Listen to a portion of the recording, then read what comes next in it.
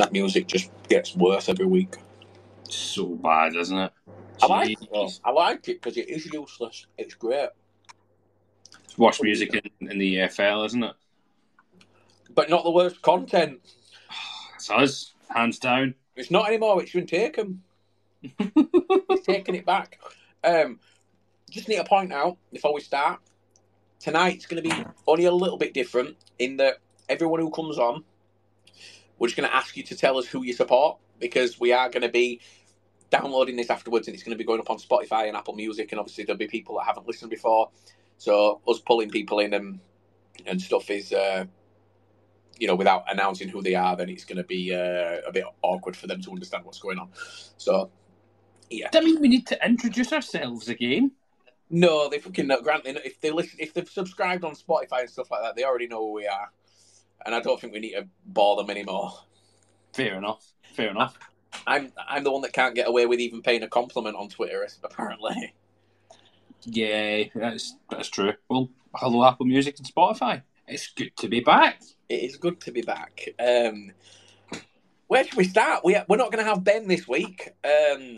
So Ben has for anyone who doesn't know, Swindon fan Ben has deactivated his Twitter last night. I hope it's purely because he can't handle the fact that his team are crap. And I hope it's nothing too serious. I know he's just taking a break. So I hope it's purely down to that. And it's just, he knew that we were going to banter the hell out of him tonight. So I hope that's all it's down to. I think it's mad that Hartlepool is the thing that's thrown Ben over the edge. Ben's here! Back! What the fuck? Well, that's taking a turn. Right. Hang on. Ben, right, stop. Ben, you've been gone for 24 hours. When did you come back? About 45 seconds ago. When Sarah says, Ben, stop being an absolute twat and sulking and fucking reactivate your Twitter account. You're a dick. Well, I've literally just given a speech about why you're not here, and I said I hope it's nothing more than him being unable to handle the banter about Swindon. Do you know, it was... Liam, there were stamped feet. No, there wasn't stamped. Ben, hand the phone over. Let's get a true understanding here. Hold on, Liam. You forgot the key part of this already. People need to introduce themselves and who they support first. Oh, yeah, but my name's Ben, and I'm a Swindon fan. Because they're shite. Yes, they are. And the worst part about it is we told them in pre-season they were shite. Right, so we'll go. The reason, because it's got all toxic, hasn't it? And I just couldn't be bothered with all this shit. So I went, fuck them all. No, the reason is because you told Grant that you were going to beat them hands down, and you can't handle the fact. Ben, you're boring, I'm not going to lie.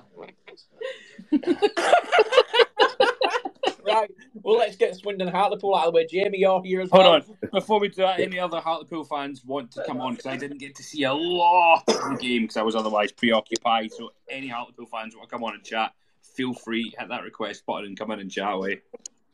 Are you wearing that hole? Well, let me ask some questions then. Okay. Ben, what went wrong? Well, first half, what I gathered, we were okay. We scored a lovely goal first 4 or 5 minutes.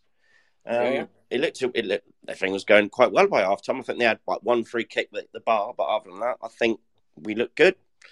And then we were just shit second half. I think their keeper pulled off a blinder. We missed a couple of sitters, but we weren't very good. We just didn't put them to bed and just asked to get beaten. Our old last 10-minute problem. I'd love to see how many goals we've conceded in the last 10 minutes over the last 2-3 months, and where'd we be if a game was 80 minutes long instead of 90?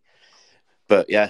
Well, that's something that I kind of wanted to ask a question because I watched Jody Morris's interview, and it's something that I've watched most weeks because you've always said to me, watch it. He's very honest, and he is very honest, but.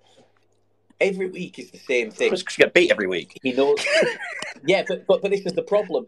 Like, fans sitting there and saying, "Oh, I love Jody Morris's interviews. He's very honest. He's so open about it." At what point does it go from him being open and honest just not being enough when is he going to make a change? Because look, no offense to Hartlepool, and I know that we've obviously got Grant, who's a Hartlepool fan, Adam's joining us, who's a Hartlepool fan, and Mark's joining us, who's a Hartlepool fan.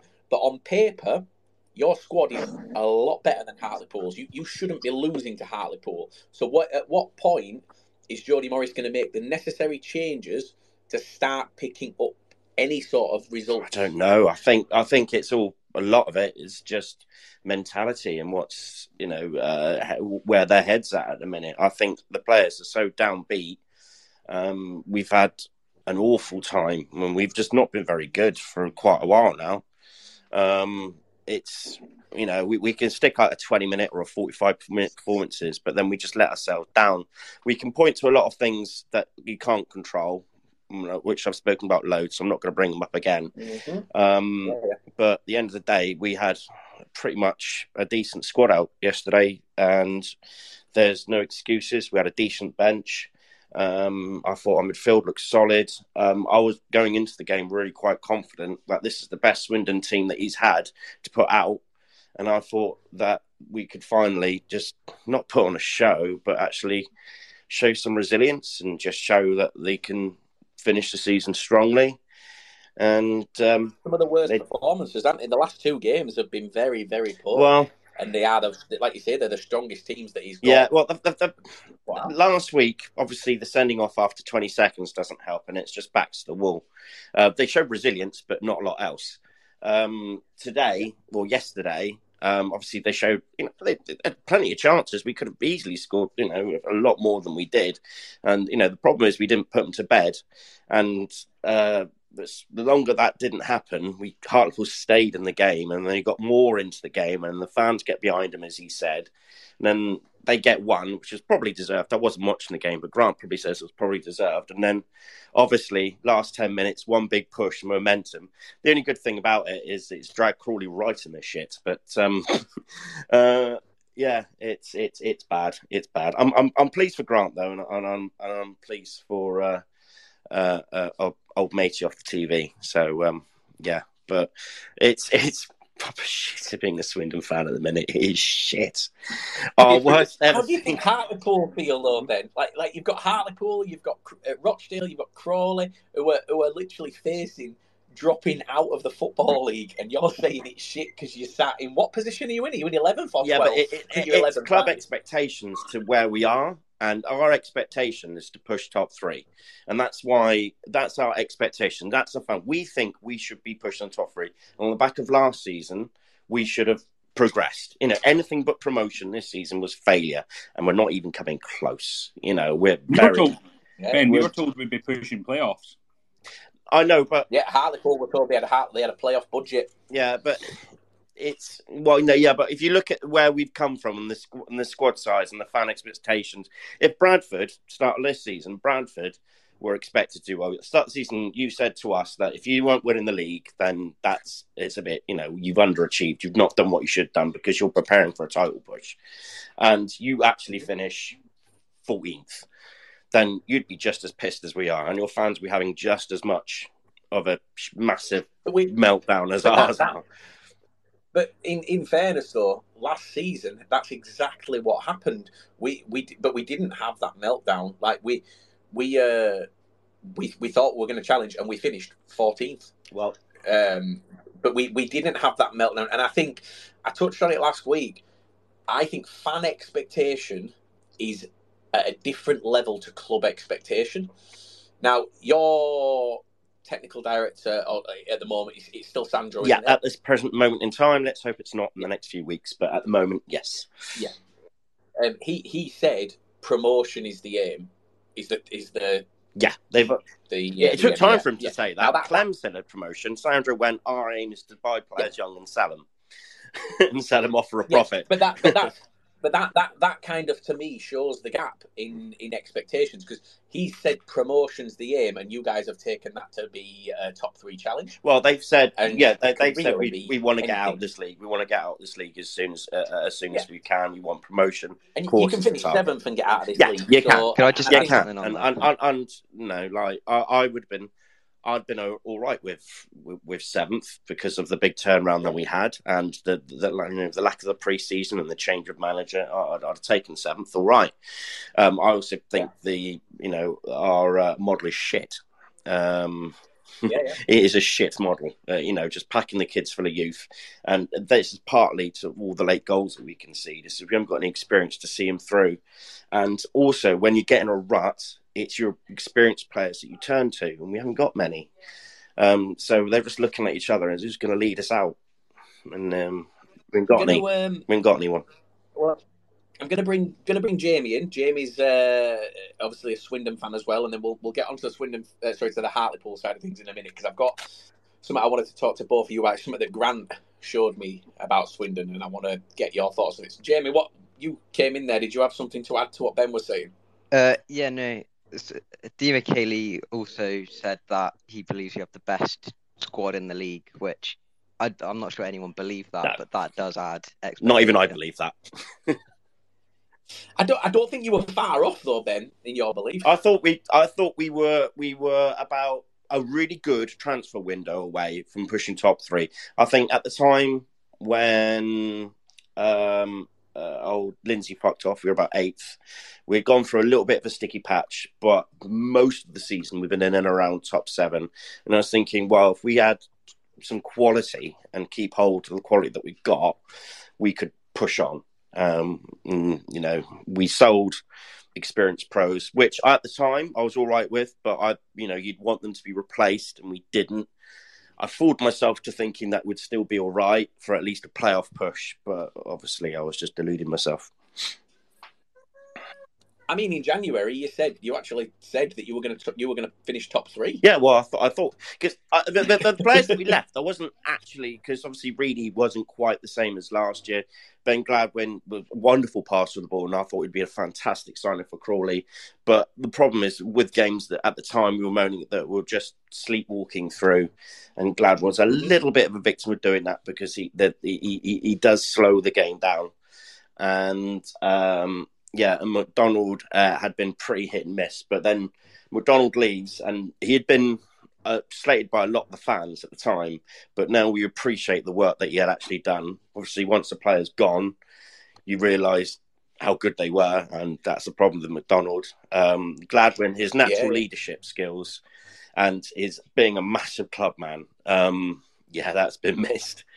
And what you always said about Gladwin, what you said about him slowing the game down, you needed that yesterday. Yeah, well, that's exactly what we did. We do, and if Gladwin plays, we don't lose yesterday. But so, a question for you about what you said there. You mentioned experience and needing experience to drag you through. Yeah.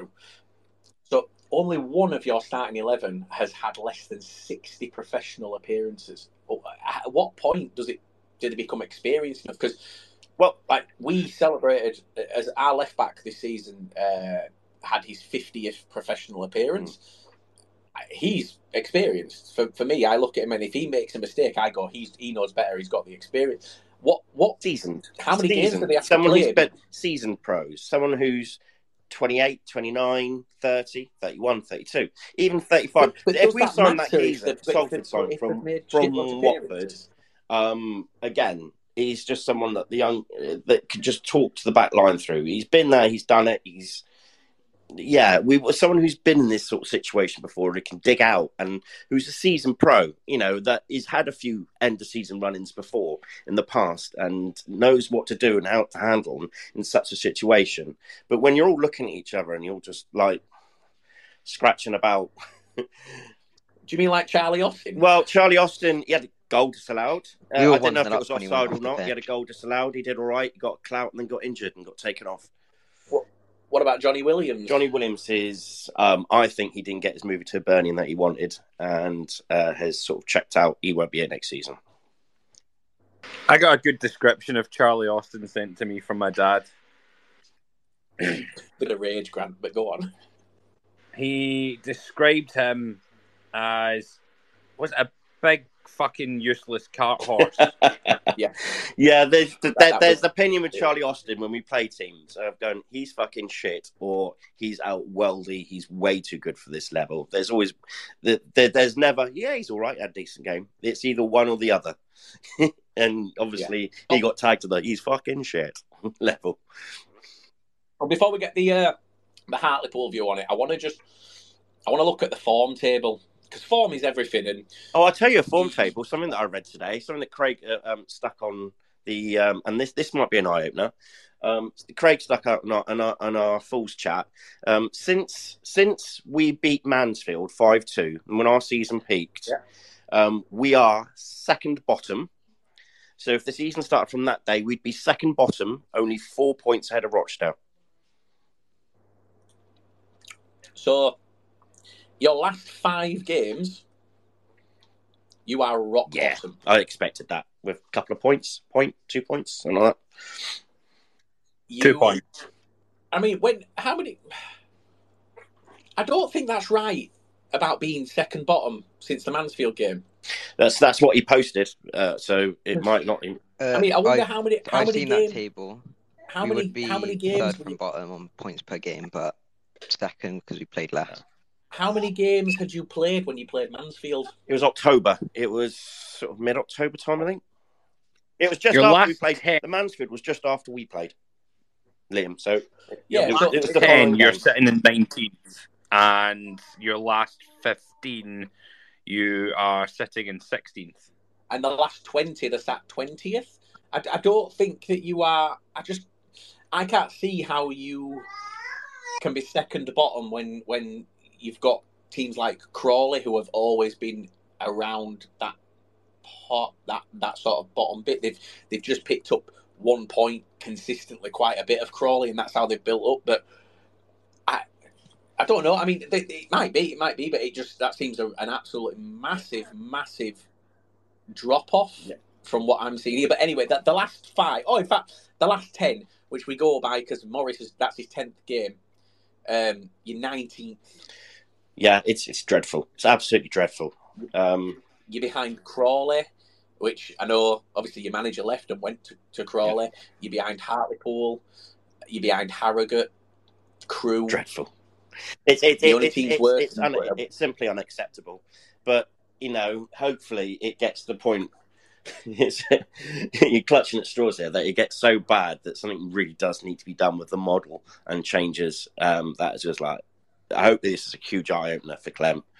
And the worse it gets, the bigger the change round that happens pre-season again. So is it the team that's at fault? Is it a team issue? I think it's a bit of everything. I don't see. I'm loath just to point the finger and go, sorry, it's Morris's fault, because obviously the bit with his coaching staff, we couldn't get them for ages, and then the horrific run of injuries and the suspensions, and so I don't know if it's that. I don't know if it's players that have checked out.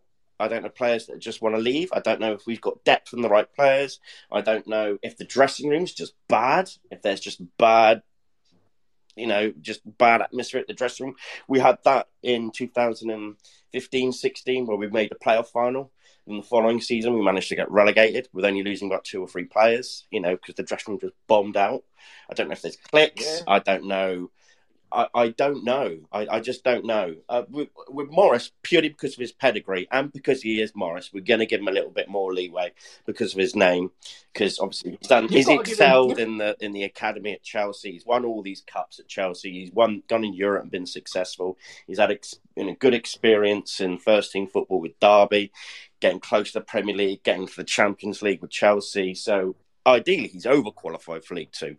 Then I mean, in fairness, then that is a stretch because he wasn't manager at any of those. No, but he was he was the manager of the academy team that's won all those European Cups, because Chelsea, the academy, go into European competitions and they still but they're not the Champions League. No, it's not. But it's still the best of the. But he's really good at his academy level. He's a good coach, or he wouldn't have done that at Chelsea. That's what I'm aiming for. So does that not contradict what you said? No, this is why Jody I'd Morris say I is a good wouldn't coach. want He's to a good fully coach at an point the academy finger level. at him and give him a bit of time, as in give him a No, window I and a don't. chance.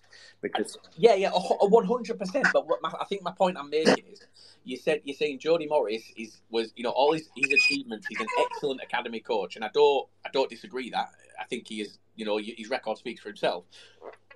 But your complaint or your issue is that you don't have older players, so he's unable to get these younger players to gel and play correctly. Well, he said himself, but he's if you watch him, he gets frustrated because they're not doing what they tell him to do during training. They'll be brilliant, and then during the match day, they're just not doing what they've been trained to do. So he's obviously frustrated with the squad that he's got. He's frustrated they're not good enough. Now, that might be a league thing, because in the higher leagues, you tell them to do something and they do it first time. That's why they're playing a higher level. At the lower round you go, it just takes a bit more time for the penny to drop and to click. Yeah. So he might be just coming to terms of going, right, I don't have a young,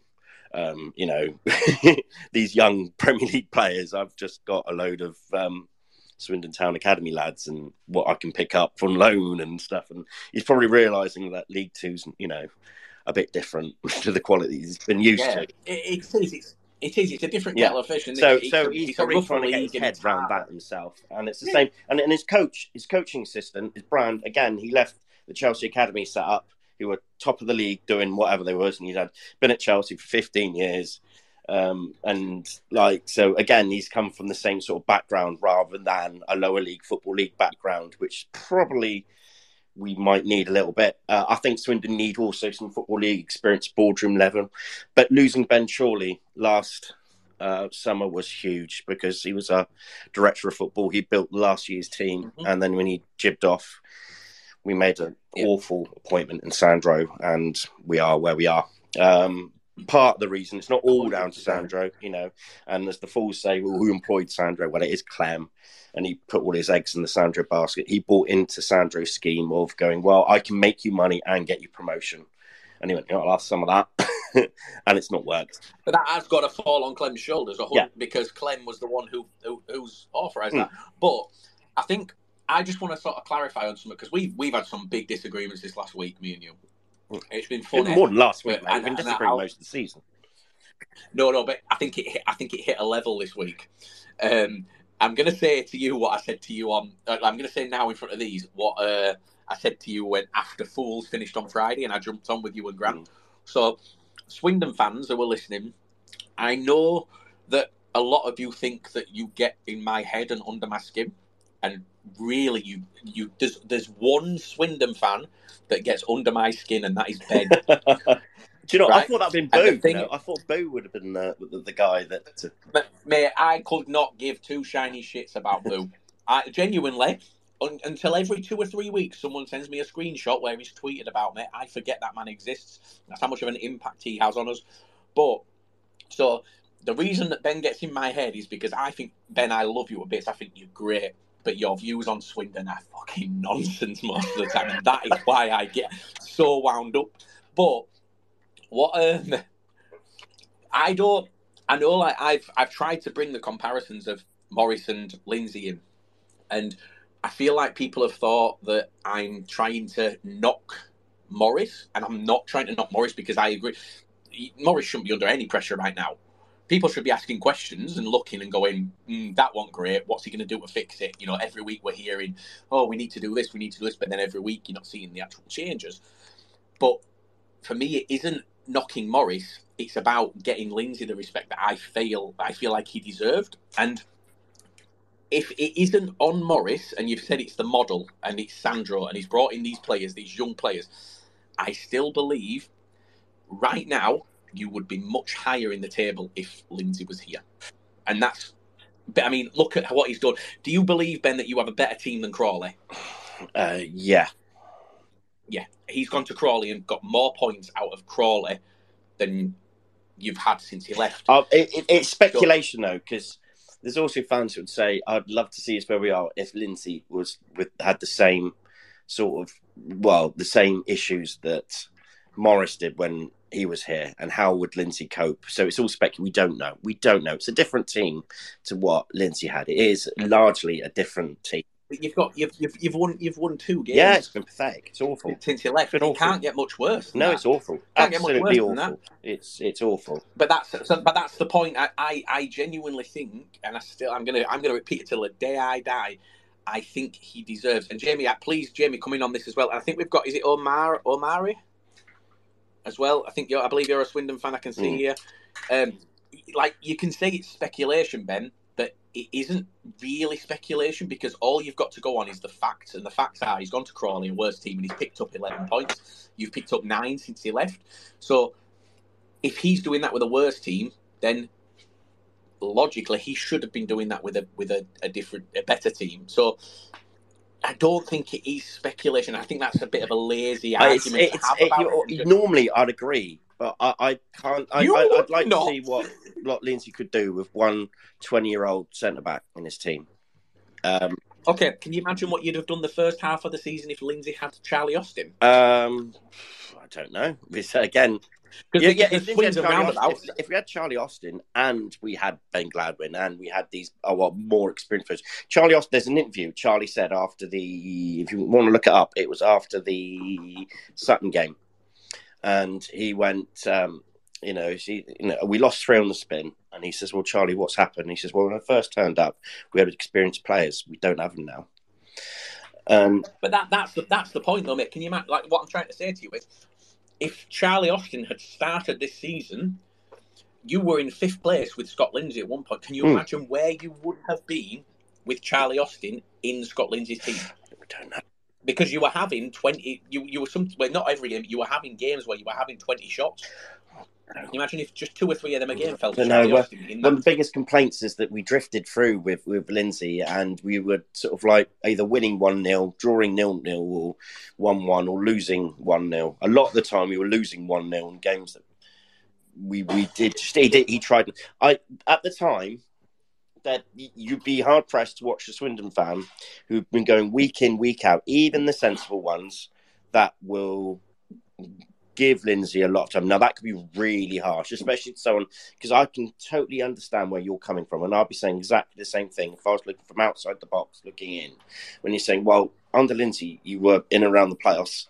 He goes and you drop like a stone. So clearly the guy's done a decent job, hasn't he? And this is what you're saying, and I absolutely get that. But if you were actually watching the games... I just it's speculation, I say, because Lindsay's not faced the problems that Morris has had to deal with. But he's also not had the advantage that Morris has got. The advantage? Charlie Austin. Yeah, well, Charlie Austin is an asset at this level. That's the one flip side. That's the one where he has had Charlie Austin, but Charlie Austin. But Charlie bear Austin's in mind, not Ben, gonna... who are your 2 most experienced players in the team? Take the season as a whole. Right now, who are your most experienced players? Not who are still there now, but just across the entire season. Who are your most experienced? I would say Charlie Austin. Obviously, he's 33 and a number of loads of caps. I think the next guy's probably played about 100. 120 or so. Ian Dollo. Actually, he's next. Ian Dollo will be next because he's been with the club since 2015. I don't mean with Swindon. I mean experienced as a career. As a career. Yeah. So I think your next one's Johnny Williams. Oh yeah, sorry, I forgot all about him. Yeah. Okay. No, Charlie Austin, Johnny Williams, and there's probably Ian Dollo, and then we've got loads of players on under 100. Okay. So that Ian Dollo, you wanted out in January. You were happy for him to go to Crawley. Yeah, we were happy to go in Crawley. Yeah. Okay. Yep. Charlie Austin, Scott Lindsay didn't have. No. And he lost Johnny Williams to Wales. He lost Johnny Williams to Wales, came back, and then obviously he got interest from other places, and I think it checked out. So your 3 most experienced players, he didn't have. He didn't have that luxury. So when we're talking, I feel like. Oh, Ian Dollo played every week though. We want about it. Ian Dollo was like a favourite. Yeah, but you said he was. Yeah, but you thought he was terrible. Yeah. But it's exactly. So he don't really. It's not an experience, is it? It's not really something you can't go. Well, he had the experience of Ian Dollo, but he was terrible because that doesn't add up. What we're saying is on this, we keep saying for Morris that he's had injuries, he hasn't had the experience. But when you look at it, the experience that you've got now in that side, he didn't have. You've got more experience in your starting lineup yesterday than Scott Lindsay had in his. I think that's fair. I don't think I'm that's not. true, to be honest. You don't. I Why? think- Why? Well, no, I think when you've got Matthew Baudry, Angus MacDonald, Ben Gladwin, Johnny Williams, all to choose from, I think Yeah. that's more than what Morris has now. How think was he's got- McDonald's first half of the season? I think he was good. Not many do. I He genuinely was a think skipper, wasn't he? He was played. good. I He think- played every week. Yeah, I think when he Yeah. didn't play, you could notice that we were worse defensively. Yeah, there was Swindon fans. Because he people- commanded the back line and he won every header he had, more or less. But Which we Swindon don't have fans, that like, now. Swindon fans wanted him gone, didn't they? They were Yeah. happy when he left. Yeah, I wasn't one Okay. of them because you could tell the Swindon fans want him gone because he didn't fit the model, as in he couldn't. He wasn't great with his feet, but he could do everything else brilliantly. He's a guy with he's gone to Scotland Premier League and just settled in fine. He was a player that Yeah, easily he's could slip Aberdeen, in isn't he? to a League One team, most League One teams, Mhm. and you wouldn't notice him. He's a good player. He's actually he was too well. He's probably he would say himself. He's probably too good for this level and too good for us. But the Swindon fans didn't appreciate him.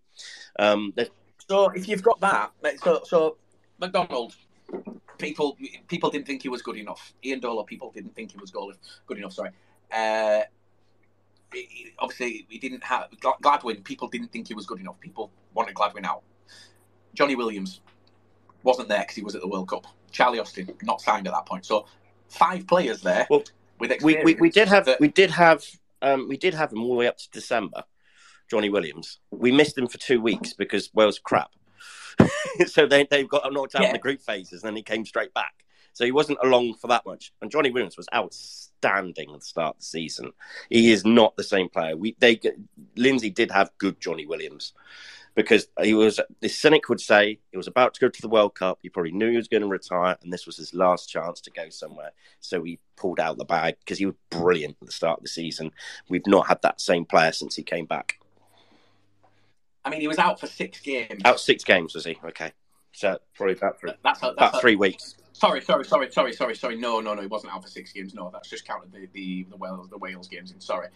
He missed 3 games. Yeah, so he wasn't, it's like picking up we missed him like a small little knock, like he was out for a short time. But yeah, he did. He's a lovely guy, but I just think, he didn't come back the same player. And then Hibbs came in for him. By all counts, are going to come back in again for him. I suspect Colchester will probably try and get him as well. But I think he'll be going to Scotland. And I think he'll be earning a tidy packet and playing there till he retires. Probably, yeah. But I just think when we look at this experience, the experience that Scott Lindsay had available was the experience that you guys wanted out of the club, and I think that's what I'm trying to understand. You wanted these players out, so. Well, yeah, no, I didn't want McDonald out, but yeah, no, I get what you're saying. But it's about if you get these players out and if you move them on, it's who you replace them with, and who to be. We tried to replace McDonald with the Tottenham under 19 or under 20-year-old, which fell through in the last minute. We signed McCreachin after the deadline day, and he's a good player, Mm-hmm. but he's a prospect. He's going to be. I think he's going to crack him next season. We signed a centre back who played 20 games for Morecambe 4 years ago, who is actually surprisingly quite good. So, see, just to come away from the player side of things, just briefly, and I know you'll probably revisit this. See, looking at the table. So we had a discussion the other day. You were saying the overall target should be 70 points. Are you looking over one shoulder at the 4 teams that are behind you within 3 points? And have you got a real concern that you're going to drop into the lower half? Oh, I'm half expecting it now.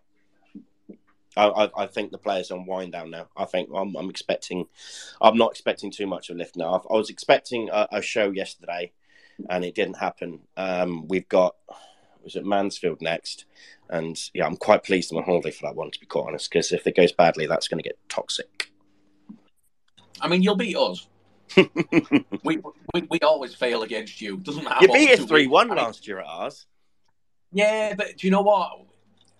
That was the anomaly. That was the blip in our season. we were poor last year, and the blip was going to you guys and winning. I mean, the fact that Theo Robinson scored the goal of the season shows how much of a blip that was. You guys, I think, just had a very off game. So you guys have got to get 8 points from your next 8 games, haven't you? 8 points from 8 games. What, to get 60? No. 8 points from your next 8 games will mean that you haven't had your worst ever season. Oh, in it was at 17th, I think, which was our lowest ever finish in League Two ever in the period since 1879. We've been existing. 59 points, was it? Yeah, I think that's what. So 8 points will make you tie with that. Do you see yourselves getting 8 points between now and the end of the season? If you ask me after that, no. I think it's touch and go. I don't know. I honestly, I don't know. I think we've got some good players. We have got some good players, and I stand by that. If they can get them clicking or get the attitude right, then maybe. But I don't know. I generally don't know. What about you, Jamie? It could go either way, really. I think we've got enough technically gifted players that we should do better than that. But I think another thing with Lindsay and Morris is that Scott Lindsay also has Football League experience himself, which, I mean, Morris has got next to none. So he doesn't know how the league works at all, which is why we've had such a poor start, in my opinion. I 100% agree, because that's what Mark Hughes struggled with.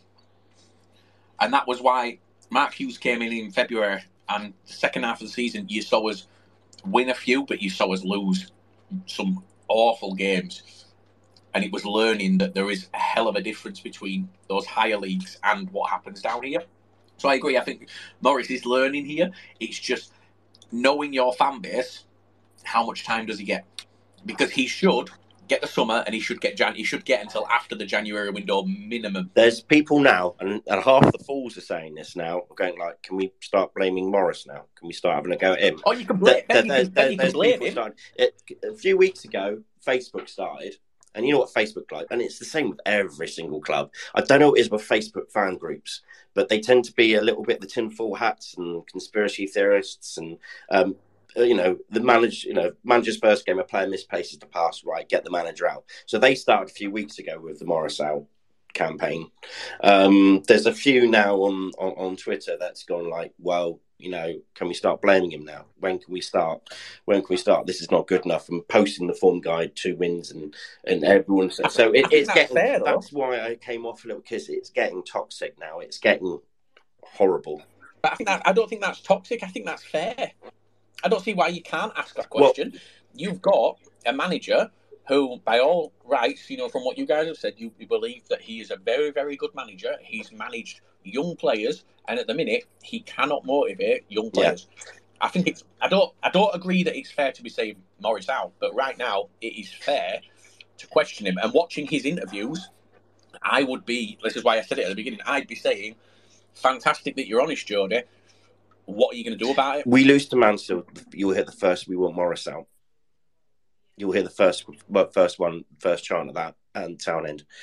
As I say, when it goes toxic, it will go bad if we lose to Mansfield. Yeah. I mean, it might do, but I don't. It's hard not to, really, isn't it? I'm going to get.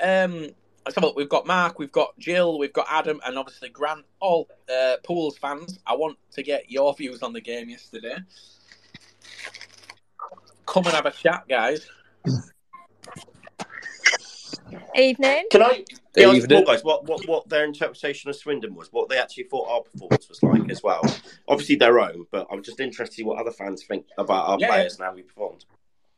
I'm going to be controversial. I'm going to say that Swindon were better than Leyton Orient last week, in my opinion. Agree. Definitely the first half. Adam. Definitely the first half. Second half. Once the game opened up, Swindon's defence looked fragile. What we've just heard there, the lacked any sort of leadership on the pitch. They couldn't stop the flow of the game, and the game turned into like a basketball game, backwards and forwards. And Swindon had nobody to get on the ball. The best player they had was Johnny Williams. Apart from him, they seemed to be unable to sort of stem the flow. But the first half, Swindon could have been 2 or 3 up. Do you rate Charlie Austin? I don't know what he did really. I mean, he scored a goal that was offside, but I expected better. You know, for a player of his sort of calibre. For me, I expected better than what I saw. You say he limped off the sort of last 10 or 15 minutes, but his contribution as a whole, I didn't really, against the team who's got a real bad defensive record, I was fearing what he would do, but it never materialised. I agree.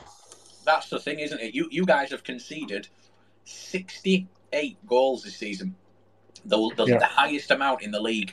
You've got Crawley on 64, Rochdale on 59, and then I think Harrogate and Doncaster have conceded a lot, but everyone else is 50 and below. Yeah. You guys are on target to have conceded the most amount of goals in the league this season. Yeah. You're conceding not far off 2 a game on average.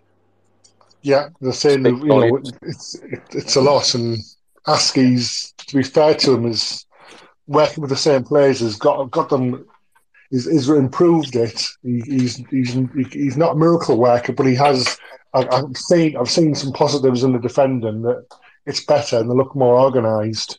But yeah, I mean, it's not there's nothing he can change personnel wise. It's more the organisation of the team and how they're set up. But yesterday that second half, we had to gamble. So Swindon had some chances in the second half, but it was shit or bust for us. We had to just risk conceding another goal to get ourselves back in the game. I mean, for me, that save from the keeper from Brewitt's header was amazing. Yeah, Jakob's save was exceptional. Well, I was going to say, I think for me there was three changing points in that second half. 1 being the save from Stolicek, 2 the last ditch tackle from Jamie Sterry, and 3 again for the second week in a row the substitutions from John Askey. I was watching through the game.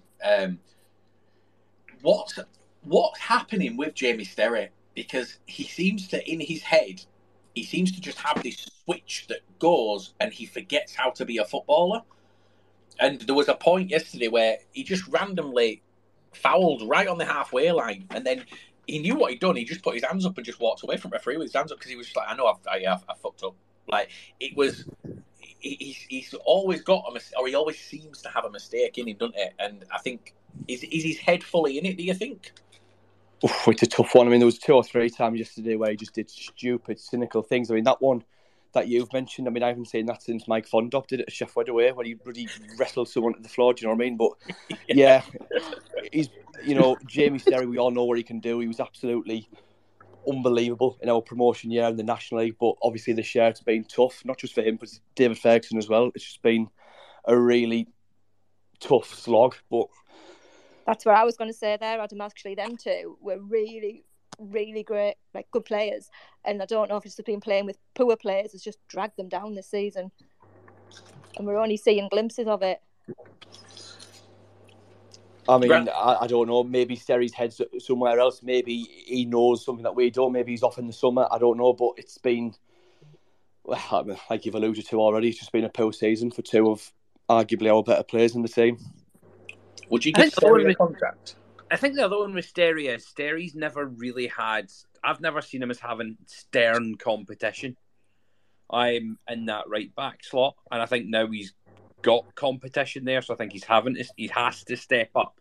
Otherwise, he knows he might not get the contract offer, and he knows that Dodds is there, and he's more than capable, if not, well, he's definitely a better long-term prospect than Sterry for us.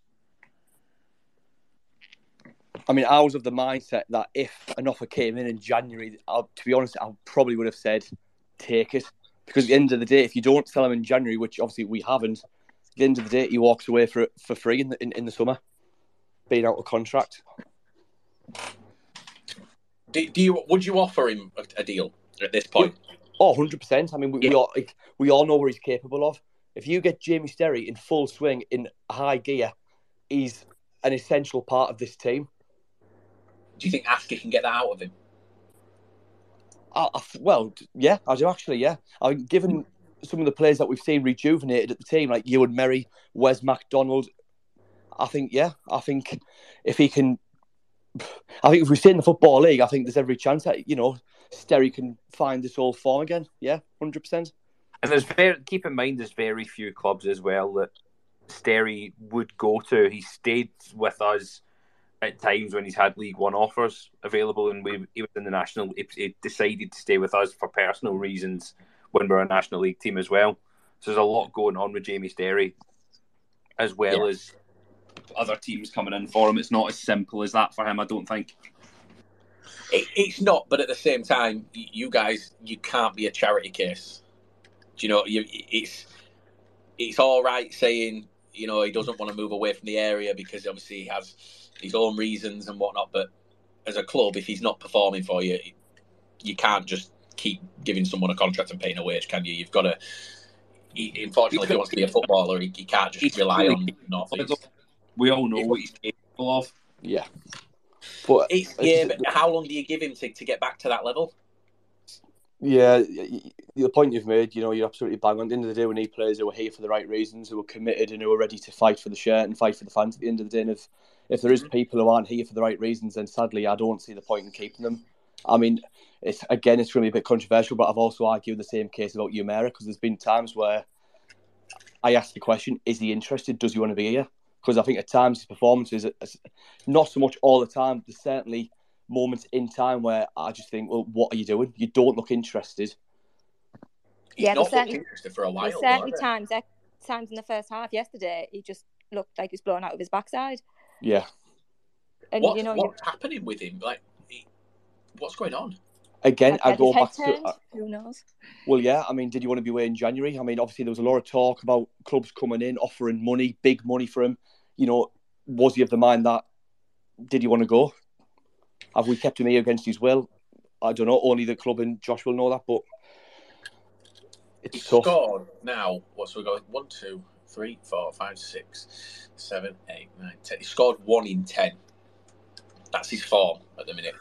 1 goal in 10 games, and for your main striker, if he was in the form that he was in at the beginning of the season, you guys would be out of the relegation places by now. You'd have won 2 or 3 of these games that you've drawn. Aside from yesterday, the 5 draws prior, you'd have won if he was in that form. And he if someone said to me, so what you said about Charlie Austin, what your dad said about Charlie Austin, Grant, is exactly what Bradford fans were saying about O'Meara after we played. Like, there was just nothing to him. And I'll be honest, I don't remember anything from the Bradford game about him. I don't remember him doing anything in particular. But, yeah. It's tough. It is tough. At the end of the day, he scored 13 goals. He's kept... There's been games where he's kept his own games. He's got his points. He's won his games. But arguably, if we look at the bigger picture... Just thankfully, we've other players have stepped up. We've got Conor Jennings, which has been a great signing. That's got a couple of goals. We've got Kemp, who's come in and got goals, and Callum Cook's got a few goals. So other players where there hadn't been prior, when O'Meara was his goals on our goals. Thankfully, now we've got other players who are starting to chip in with important goals. But we say something like Conor Jennings has been. Unbelievable, really impressive, and he's won more headers than sort of O'Meara and other people. You don't expect him to win some of the aerial duels he does, but he does it.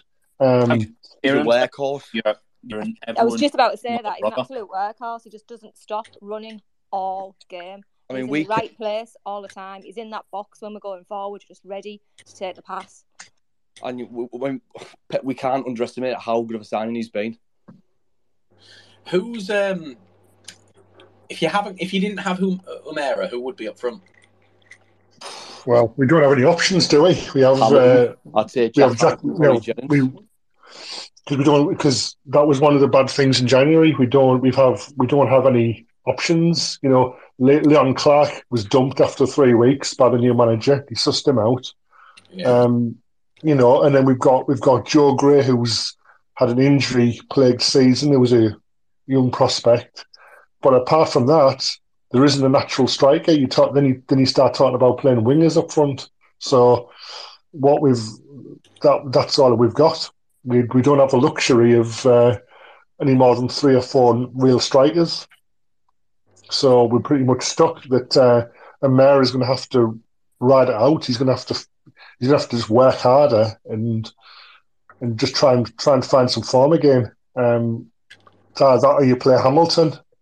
But you look at Amir and you think, can you drop somebody who's scored? I know he hasn't scored many in the last 10 games, but overall, he's still scored a lot of goals for us in a struggling team. But if he hasn't looked like scoring, like if he hasn't looked interested, is it worth dropping him and just to show that he is droppable? Is that something that, I don't see how anyone wouldn't support it. You look at the form and what he's done, he's not really offering much to the team, is he? It's not like he's coming off the pitch having 3-4 shots on target and he's just been unlucky. He's just not performing right now. Maybe a couple of games out. Maybe he's over the Easter period, these 2 games we've got. He might do that, Askey. That's an opportunity to do it. I'm not being funny. He takes off Umera. I'm not saying it was the changing point in the game because it wasn't, but he takes off Umera yesterday. We score 2 goals, we win the game. Yeah, as I say, we just literally, we were playing, we just throwing everybody forward. And as I say, if Hamilton comes, Hamilton's another player. If he comes on like he did yesterday, and he's got some fire in his belly, then that's fine. It's just you don't know which Hamilton you're going to get. But if Askey can get him on the pitch and say, listen, you've got a chance here to play. You play well, you'll play again. Then maybe that's the route he goes down. Maybe that's a way to. Maybe there's a way to look at things there. Like, I know you're saying you don't know which Hamilton you're going to get, but is the bad Hamilton any worse than what the Josh O'Meara that you've currently got has been offering? Yeah, well, toss of a coin, I think, at the minute. Yeah, I think O'Meara's one of these ones that can change the game in a second. And it's a tough one. You see when he came on the game when he was dropped and he was just up, he bombed forward, he scored, or he gave that assist through, and he just turned around and he just looked at Keith Carroll going, this is why you don't drop me. Because he can and then has scored 1 in the 8 games since. It's a tough one. It is a really tough one. It is a tough one, but I think this is down to this is when Askey will show his real metal as a manager, like show he's got the balls and no one's bigger than what his decisions he's are. dropped Featherstone, so why not O'Meara? Yeah, if you're not perform, the one thing you guys need is your striker, your main man, to be firing. Even if he's, like I say, if he's coming off that pitch and he's had 3 or 4 really good chances, he's just been unlucky, then you can persist with it. But if like you guys say, he looks lethargic, he just doesn't look interested, then you're no worse off by trying someone else. If he's not trying, if he doesn't look like he's trying, it is down to Askey now to basically show that he's got the balls to pull O'Meara and say, you're going to sit, you're going to watch. I'm going to show you that someone else is going to come in who's hungry and going to try and bring something in out of this team. Like I say, it is a difficult one, and I get it. And I think any club with their top goal scorer is going to struggle to make that choice. But that's why they're the managers; it's their job. We don't have to worry about it. Can I just say something about O'Meara yesterday? Actually, yeah, go wild. So, he did look a lot. Like, he looked very disinterested when I was watching him from an opposition point of view. So, because there was one instance where I feel like every striker who's uninterested does this, where it was right in front of us. He sort of drove into the box, has an opportunity to get a shot off, and instead of that, Brewitt comes in with a tackle and he just throws himself to the floor looking for a penalty. I feel like you see that quite a lot with disinterested strikers, and he should be getting drops. Really. To be fair, we were doing that quite a bit yesterday. Players just seemingly choosing the option to throw themselves on the floor rather than, fighting for the ball, staying on your feet and actually trying to make an impact. It was actually quite a frustrating thing to see from my point of view. Do you want to know why that is? Oh, then. Because Swindon have the worst disciplinary record in the league, and your players will have known full well that the referees will be looking at Swindon, and any challenge that could be perceived as a foul, the referees will be giving it, because, like I said, they have a horrific record. Sorry, second worst record in the league, disciplinary record. Swindon have got red cards in them. They give away a lot of fouls. They fly into challenges, and I think that's probably a tactic. Go down under them. They'll come in at you.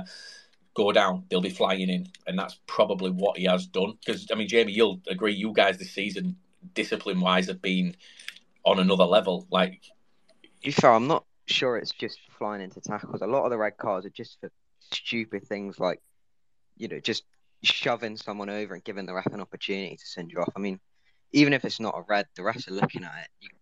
You can't just hit someone. Like, we've done that multiple times, which is just ridiculous. Really. But that's what I mean. There's going to be, what they'll have said to someone like O'Meara is they've got mistakes in them. They've got ill discipline. If you can get under their skin, if you can make comments, if you can wind them up, they'll come in at you. And that's probably why the second someone's gone near him, he's dropped to the floor. But if he's not interested, he's literally about to be 1-on-1 with the goalkeeper. I mean, you shouldn't, even if they're going to get sent off, surely you'd rather have the goal there. Don't know. We don't know what's gone through their heads. That's just my view on it. If I was a manager and I was coming up against Swindon, I'd be looking to try and get your players wound up. That's what I'd be looking to try and do. Try and get them to react, or try and pull the referee to make a decision as early as it needs to be. But I'm going to say who else had a phenomenal game yesterday. Again, Andy Cook. No, Silla again. Oh, absolutely brilliant. Again, absolutely top notch. Yeah. And I don't know why he's the one Rolls player Royce on a 1-year contract. Everyone else has been 2. He's been 1. Jesus Christ, get his contract signed up for next season. Absolutely. He's another level. He's dropping Featherstone and playing him as a sole defensive midfielder has been the best thing that we've done all season. Who was your worst player? Was it O'Meara? 80% of the earth is covered by water, the rest by Mozilla. Oh, he's unreal. And me and Liam argued this out last weekend, and he's phenomenal.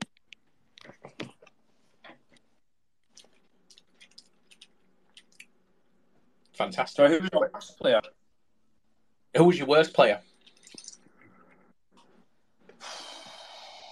Probably Josh. Yeah, he's on the flash score ratings. He's got a 6.2. Yeah, I'd say probably Josh. I wouldn't say Pruitt, to be honest. Pruitt's got a 6.8. Pruitt, Ferguson, and Murray all with 6.8s. Sterry and Cook with 6.9s. Kemp 7.2. Dodds 7.3, and then goalkeeper 7.4. Jennings and Silla 7.8.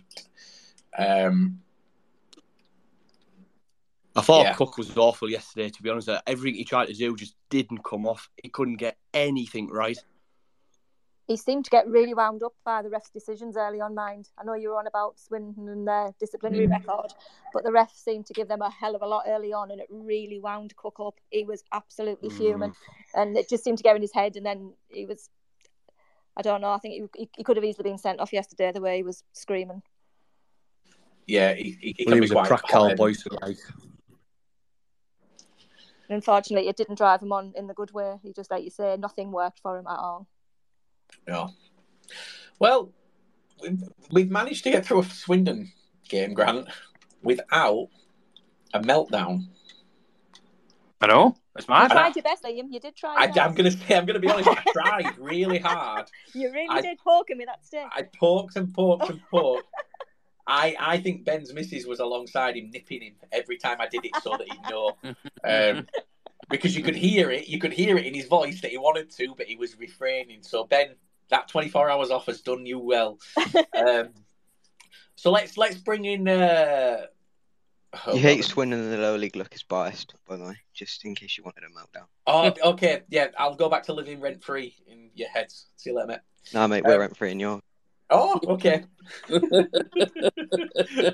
I mean, there there was always going to be bias in this game, wasn't there? I mean, we were always backing Pools to win here, so... Yeah, I like how yesterday I didn't actually mention Swindon, and I immediately got a load of abuse from Swindon fans who don't follow me, and we don't have any hashtags on the tweet. And I'm like, you've lost another game, and you have come out and looked at what I am saying. Like, you've searched for me, guys. Anyway, today I live in Grimsby fans' heads. We'll come on to Grimsby soon. Matt Farley's here. I've never seen Matt. Matt must be exploding right now because I've never seen him sit so quietly for so long. Good evening, fellas. Do you know what I have? Do you know what though? I have actually been really enjoying the chat. Hearing Ben's meltdown, as much as I love Ben, has been absolutely hilarious. Ben's just very Ben. So hang on, did he actually deactivate his Twitter? Did that actually happen? Yeah. One time yesterday, I went on and I was like, I'm going to see what Ben's doing. And then Grant messaged the group and went, I think, he went, can anyone see Ben on Twitter? And I looked and I'm like, oh, he's gone. So I messaged the guys from and I was like, he's deactivated his Twitter. I'm like, he has given it large all season, and he has deactivated his Twitter when it came to the at first, I thought he blocked me at first, and I was like, oh my days. Oh, Ben, honestly. Well, I mean, you did make a very good point. It could look. I know, obviously, they're not happy in their position, but it could be a lot worse, couldn't it? Do you know what I mean? Of course it could, yeah. Of course it could. Like, or maybe that's just the ridiculous positivity coming out of me, because that's how I view Stevenage. Yeah. Oh, yeah. Make of that what you will. I mean, so do you know what? I've just had a DM come in, and I'm gonna read this, Grant. I don't know if you've seen this yet. So not yet. Okay. So this is in all competitions. This season, Jody Morris, 11 goals, 2 wins, 3 draws, 6 losses, 14 goals scored. Kevin Betsy, first 11 games. No, Ryan, that can't be right. Kevin Betsy didn't win that many. Or does that include the cup games? Yeah, right. Kevin Betsy, first 11 games, 4 wins, 3 draws, 4 losses, 13 goals scored. Paul Hartley, first 11 games, 1 win, 4 draws, 6 losses, 8 goals scored. Gary McSheffrey, first 11 games, 5 wins, 2 draws, 4 losses, 14 goals scored. Jody Morris has won 1 more game. He's earned 2 more points than Paul Hartley, Grant, in his first 11 games. What? Did I just hear that? Sorry, I was getting put the wee man to bed. Did I just hear that right? Jody Morris has won... Sorry. Jody Morris has won 1 more game, drawn 1 less than than Paul Hartley did in his first 11 games. Good He's Lord. only won 1 more game.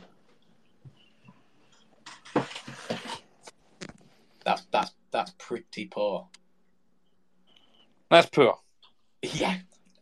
But we move on from Swindon. We'll make sure we keep that for next week.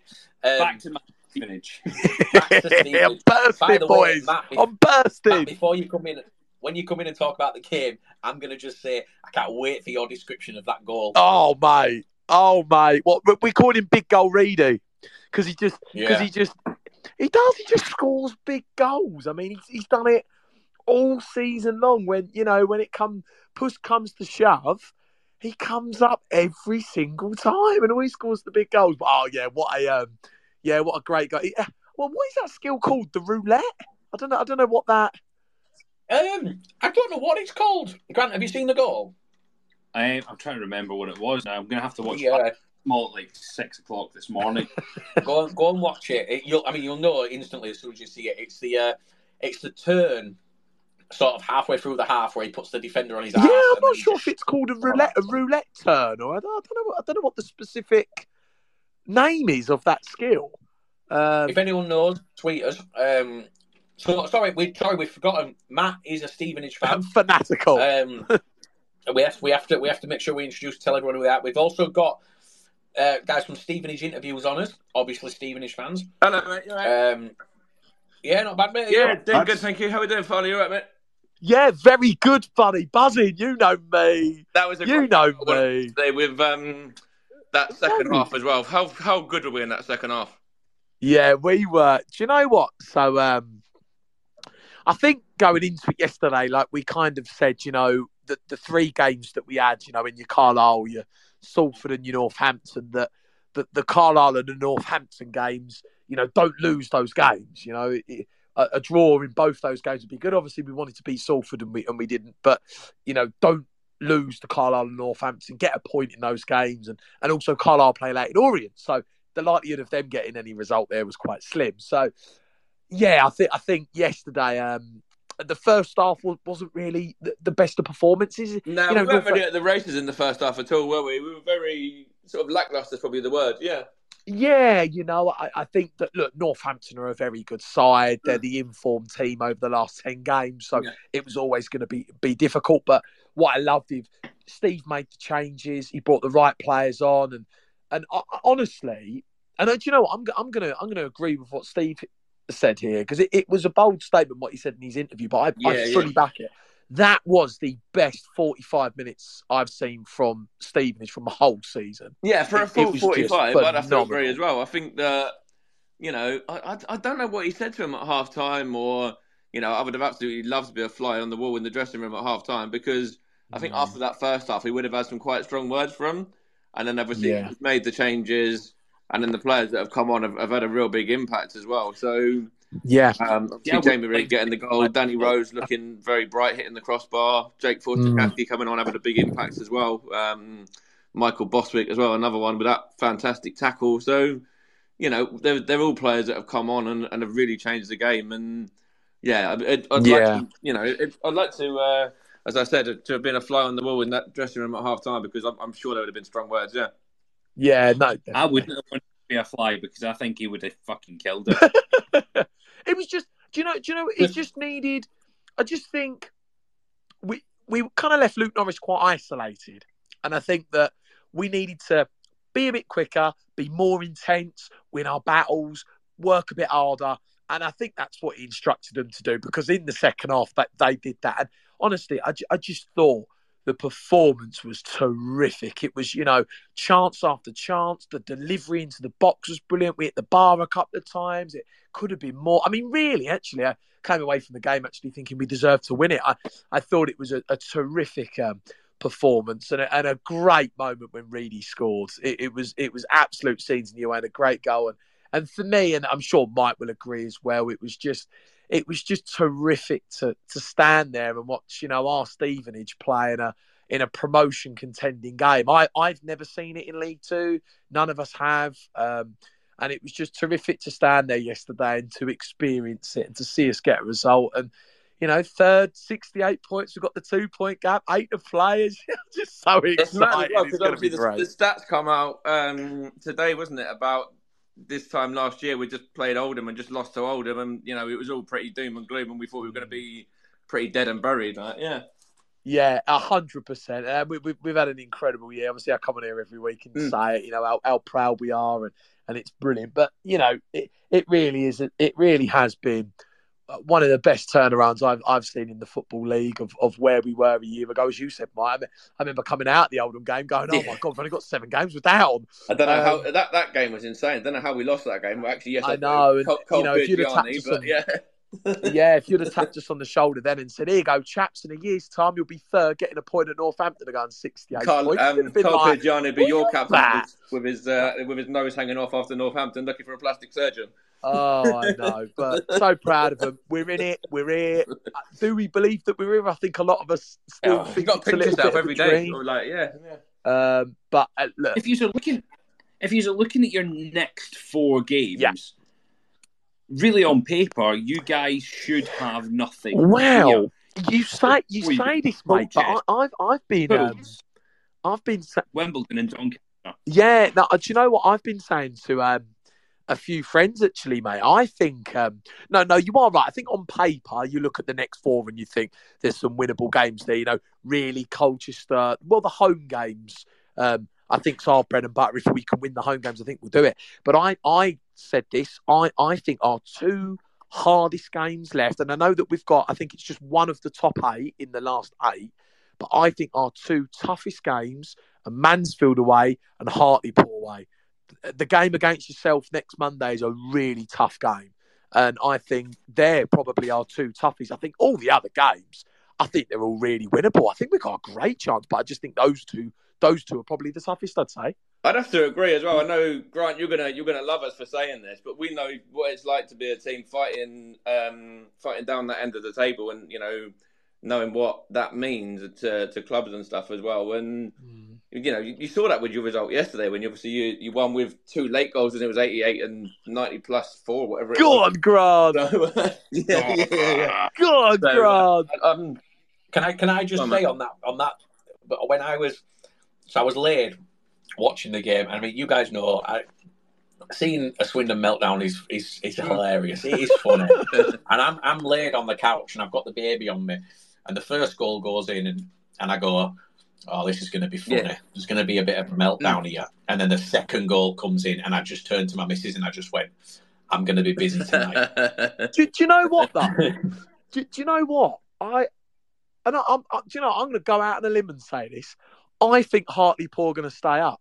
I think they're going to do it. I'm behind them staying up. I think they've got the new manager. They're having a good run. I think they're going to put the results together and do it. I'm backing them. I think they're going to stay up. I want them to. I've been saying this for weeks that I still think we're going to do it. Yeah, but you're saying it was you had no logic behind it. You just thought you were gonna you just thought, oh, we're gonna do. You just couldn't conceive that you were gonna go down. There's nothing wrong with a bit of belief. Do you know what as well? You've met Ben, haven't you? You have met Ben, right? Do you know what though? It'd be a great story, wouldn't it? Because at one point it's like it's a bit like us last year. Like you feel like it's. You got a long way to go to get out, and it's very difficult to see where the points are going to come. And then all of a sudden, you come with a run and do it. Just when we play you next Monday, just don't get a result, and then just win all your other games. That'd be great. Please don't get a result next Monday, because even I'm coming to that on a bank holiday Monday, 9-hour round trip. So please just have an off day for that one. Just think about it, Grant. Just think of it, right? Give us, honestly, give us the 3 points. Can I just make a point that I think what I'm going to say something here, and I'm not going to name names, but there is someone in here listening who I can tell you is related to the owner of Hartlepool. So speak your piece, and he'll pass on a message. Oh, okay. Well, what I was going to say was, Grant, give us the 3 points on Monday. And then win all the other games, and then it's a win-win for both of us. You've stayed up. We've got promoted. We can have a big party at the end of the season. Just please, just give us a result next week. Do you know what I like about this? Colchester first. Yeah. I tell you what, we'll do you a favour Friday, then you do us one Monday. There we go. Do you know what I love? Do you know what I love about all this, right? You said if Hartlepool stay up, what a story it'll be. How do you make that into a good story? Playoff budget, Hartlepool stay up by the skin of their teeth. How do you turn that into a success story? It's like the Wolf of Wall Street. Yeah, but then again, the same could be said about Crawley. If Crawley stay up as well, though. Yeah, but I'm not. I wouldn't say Crawley staying up is a good story. No, but then mainly because they've got that guy Surround, and sort of they've turned the corner a little bit as well. So it could be said about even Rochdale getting the new manager in as well. Yeah. Right, I'm gonna dispel this myth about Crawley. Right. So everyone's been going, oh, Crawley have turned a corner here. You see, if you look at their results, who they've picked up points from in the last few games. They picked up points from Harrogate, Wimbledon, Rochdale. That's their 3 wins against 3 of the worst teams in this league. No, that's not the 3 worst teams in this league. I didn't say the 3 worst. I said 3 of. But you can only beat who's in front of you, surely. Yeah, but this is who you're looking at, that they've picked them up. They've had a draw with Doncaster as well. They've had a draw with Grimsby. Fair enough, that's a good result for Crawley. But then they've came back down with a bump when they've played an actual good team. and get absolutely hammered by Mansfield. Whereas you look at the results that we've had in the last 5 games, and they've actually been against good teams, where we've been getting draws, pulling out performances against teams at the top end of the league, and then pulled out a win against Swindon. I'm saying any team right now could beat Swindon, but we've been pulling out good results and good performances against the top teams. Do you know what? Yeah, but on the flip side on that, Grant, you've lost to Gillingham, you've lost to Colchester, you've lost to Crewe, who you said are one of the worst teams in the league. You've lost to Newport, who are down there. So we're talking about in form. Yeah, but the fact is, if you're able to go on and do we're looking at where people are dropping points, and you can only beat who's in front of you. Oh yeah, over the whole season, we were talking about Crawley's upturning form. I'm dispelling that myth, and I think they've been playing shit teams. They've had an easy run. Do you know what? I was just going to say, actually, fellas, on the teams in the league, isn't it funny how you have to start the season and then you have certain teams that go at the top, certain teams that go on the bottom. It can change for a couple of sides, but the majority of the time it stays. And then when you get to that last games of the season, how a lot of the bottom sides, then their points tally increases, and then a lot of the teams up the top stagnate a little bit because of the pressure. Isn't it a fascinating league? It happens every year, doesn't it? Best league in the country. By a mile, I'd back it. It's terrific how that can happen. I agree with that as well. There's not many leagues where you look at them and you look at Rochdale against Stevenage the other week. If that was, I don't know, Arsenal against Bournemouth or whatever, just an example basically, you'd think that's a banker on the team that are flying high. But Rochdale against Stevenage, Rochdale did an absolute job on us and were fantastic that day. So it's terrific. It's mental. Yeah, it's absolutely insane. Do you know what? It's like we were standing there at the game yesterday and you're watching our Stevenage play in that top of the table game, and it's like what in the second half. I know we were great in the second half, but you stand there and you're thinking, what a cracking game! Two teams up the top. What a fantastic league it is. Do you know what I mean? It's competitive. Do you know the way to look at it? And you look at last season's table.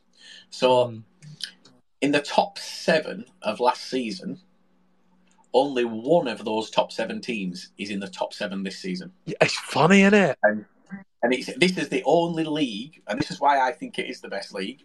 This is the only league where a team that is fighting for their life 2 weeks before the end of the season can then go on and be an automatic promotion contender the season after. Yeah. And then you've got Leyton Orient, who finished 13th last season on 58 points, running away with it just a year later. Well, imagine that happening in the Premier League. Yeah, well, it's like us, to be fair. Like when we nearly got relegated and we finished 21st the way that we did last year. I know that a few, not a lot of people, but I know that a few people had us as a dark horse. But I don't think anyone would have had us.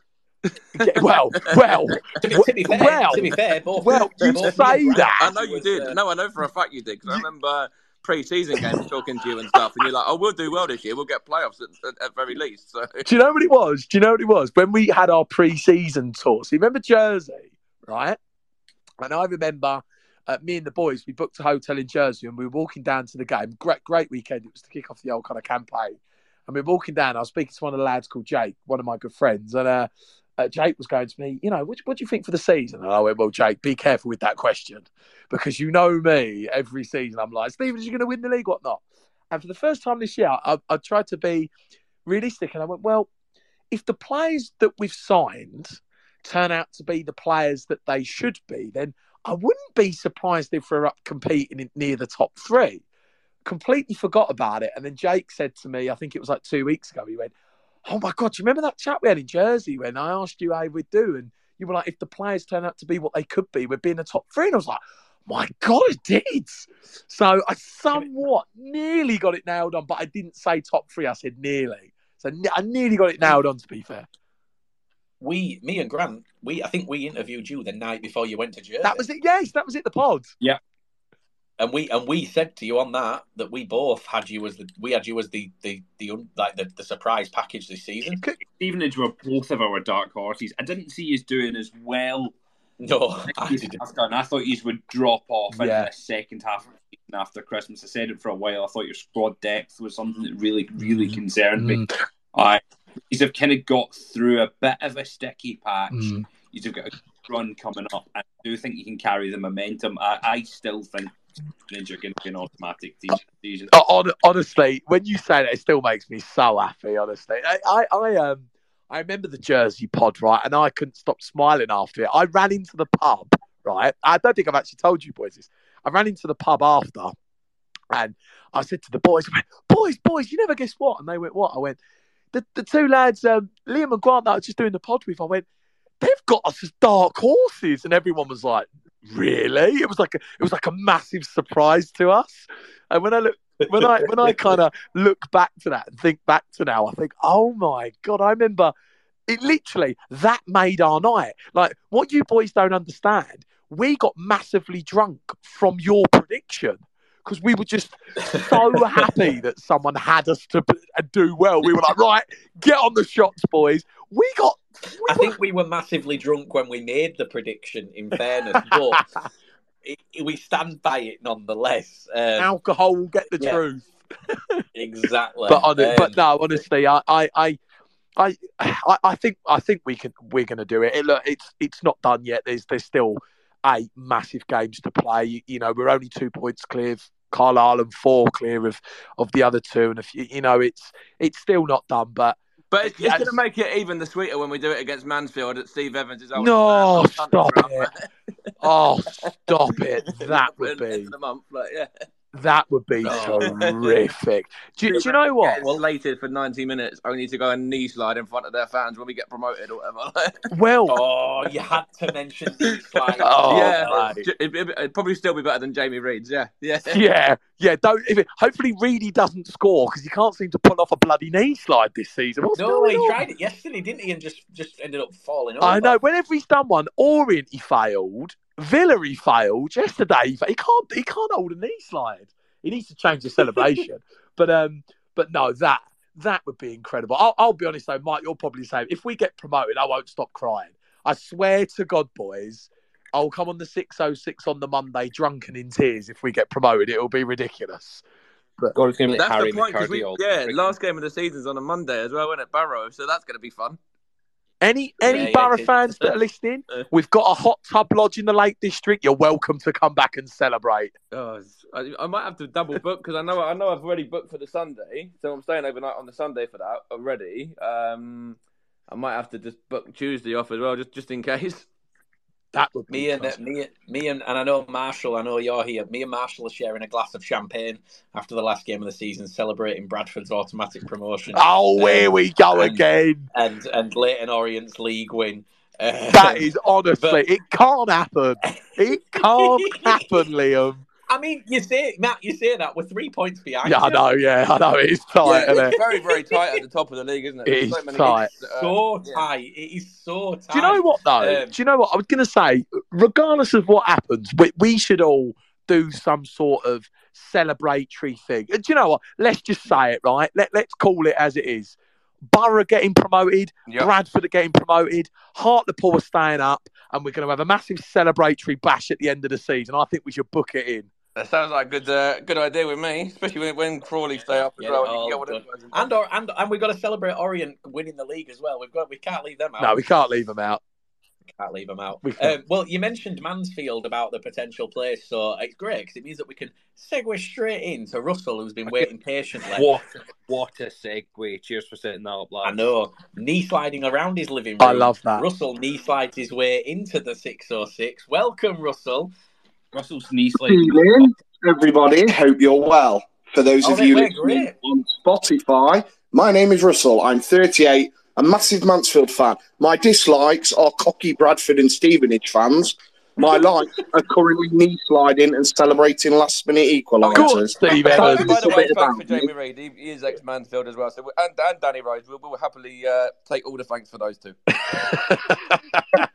Mate, honestly, you're welcome to them. 2 donkeys together and a fat man walking them. It's a bit like Skeggy Beach. To be fair, Russell, you'd rather have those 2 donkeys and a fat man, though, wouldn't you? Because you'd rather be 3rd than 8th. I'd rather not have Steve Evans anywhere near my club, to be fair. But, you know, I thought he was in China doing China things, but Stevie Evans better Mourinho. Here we go.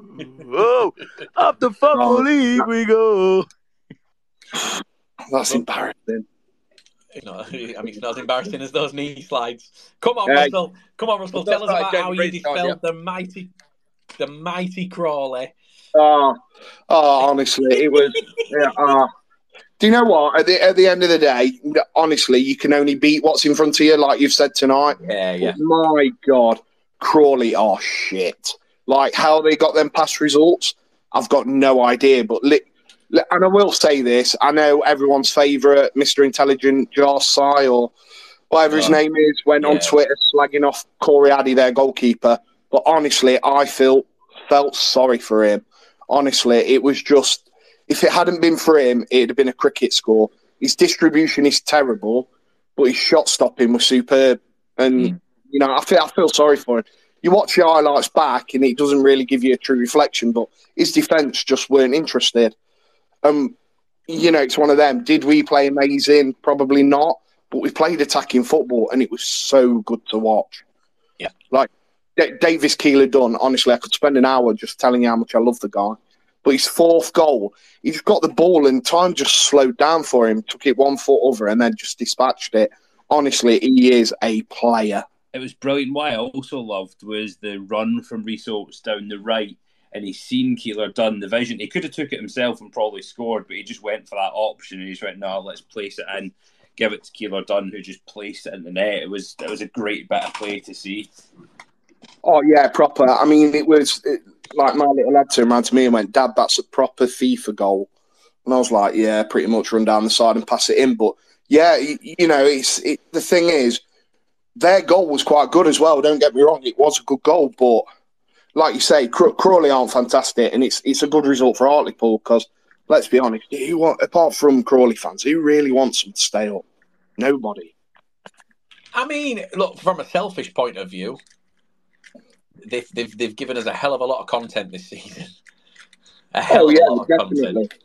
I mean, I was really disappointed with like Dom Telford because I wanted to see him I was like dead hyped up thinking, because I was saying to Edward before the game, I really, really want to sign him. It's one player that I'd love at Stags. And he just didn't do nothing. And then he got subbed and he just walked off and he looked like he was fuming. He probably is, to be fair. I don't think he expected to be in a relegation battle this season. I still think that Dom Telford would be a great signing for you. I do. I feel like you're missing a poacher, and that's what he seems to be. He's always he's like a fox in the box, and that's what you want. If you don't get the chances yesterday, which he clearly didn't really do much. But yeah, I think he'd be a great signing for you. Yeah, well, you know, I mean. It weren't bad. It was a game that we needed to win, and you know I'm interested to see how Kilgore does against Charlie Austin on Good Friday. I think that's because they're both quite physical players. I think that'd be a good matchup. If he plays, went off with a knock, didn't he? Austin? You just need someone that can run with Charlie Austin. That's it. Yeah. But yeah, no. I'm not going to get on here and start singing about the playoffs, you know, because we're still not in them yet. But the time we're at that point in the season now where we need to start looking at our own results and stop worrying about everyone else. It was a good weekend for us because everybody played everybody else. So it was a really positive weekend for us in that respect. Yeah, but it was the same for us. Everyone around us played, and all the teams above us played each other. So we were like, we kind of couldn't lose. As long as we didn't actually lose. Yeah, I mean, you know, so I don't know. We're getting players back. I mean, I think Callum Johnson, he's due back at Swindon, but Stephen Quinn were the difference maker again. You know, Cluffy once said, no Quinn, no win. The 3 games he was suspended for, we didn't win. He's back and we've won and we played well. Yeah. Just sometimes you just need that player. I know he's a bit of an hot-aired and he does some silly things sometimes, but he's such a good player to have on the pitch. You've just got to keep him grounded, haven't you? Now between now and end of season, you can't be having him making those stupid challenges and those stupid decisions that are gonna lose you games. Yeah, definitely. But I don't think he will. I think I'd like to come on here and say he's learned his lesson. I'm hoping he has, but you just never know. But I'm quietly confident. I'm looking forward to my first ever trip to Swindon on Good Friday, and yeah, I think the next 2 games, I'm going to throw it out there. Next 2 games, I think we're taking 6 points. Who are you playing? You've got Swindon, then you've got Rochdale. I mean, you've got to be looking at 6 points, surely. Yeah, and that's what I mean. We're getting the players back, and Reece Oates seems to have, he played so well. So did Jordan Bowery, and Jordan Bowery's had a bit of flack, and he's played well. Christy Pym pulled off a massive save, literally when it was 0-0, and he's playing himself into form. So I don't know. Realistically, and this sounds daft, and I'm just going to throw it out there, the team that finishes 7th will get to the playoff final. I'm not going to say they're going to win it, but I reckon because whoever ends up in 3rd is going to be so gutted about not getting automatics, they're going to playoffs and they'll lose it over 2 legs. So I'm saying whoever finishes 7th goes to Wembley. I don't know, because I think whoever finishes in that first playoff spot, it's going to be, let's say it's Carlisle. Carlisle have been in that position for most of the season. I don't feel, obviously they'll be a bit gutted that they've not crept in, but I think that they'll feel that was where they were going to finish. So obviously everyone would be gutted for not making the autos, but if that's the case of what you've just said, then every single year in every single league, the team that finishes last in the playoff spots would get to the final, because whoever finishes in that first playoff spot is always gutted to miss out. But I wouldn't want to. I'm going to come on to this a bit because obviously I went to Stockport and Salford on Friday as well. So I got to see them play, which I wouldn't want to play after seeing this week. I wouldn't want to play Carlisle in the playoffs. If we finish 7th and they finish 4th, I would not want to play them. Really? So I'm the opposite. I would not want to play Salford because they were so good when we played them. But I'd quite happily take Carlisle. I still think this year's Salford's year. After Friday night, Grant, I don't think it is. I think they're going to do it. It was an absolute cracking goal. Oh yeah! Oh, an unbelievable goal! As soon as it went in, I think I said on the live stream, I think I may have just seen the best goal of the season. And the other angle of it, I was sat opposite, so I didn't see the full angle of it. I just saw him hit it. But the other angle of it, Jesus Christ! It's an absolute belting goal. We've got accepted Jake in, who is a Salford fan, and Marshall is also in as well. Yeah, so there you go then. So I'll lead nicely onto the Salford fan. Or one of them. Yeah, they did. I think they took nearly 600 to Salford, apparently. To Stockport, apparently. That's because United weren't playing, or City. Yeah, I do have a question for Jake, actually, as a Salford fan. Hello. So, when you guys travel to away games, like when all your fans travel to away games? Yeah. Is it Phil or Gary that drives the minibus? I was chuckling to myself on Friday while I was thinking about that question. No, I'm only kidding. Let's do Stockport and Salford then. What did you go to the game on Friday? Yeah, I was there. Yeah. What did you think? But first of all, what a goal! Yeah. What an unbelievable goal! But what did you think of the game overall? At 1-0 down, I thought we'd get battered like 3-0 but then we took off Shane McLaughlin and we just got better. Yeah. Yeah, you couldn't handle Kyle Noyle down the right-hand side. No. Noyle was...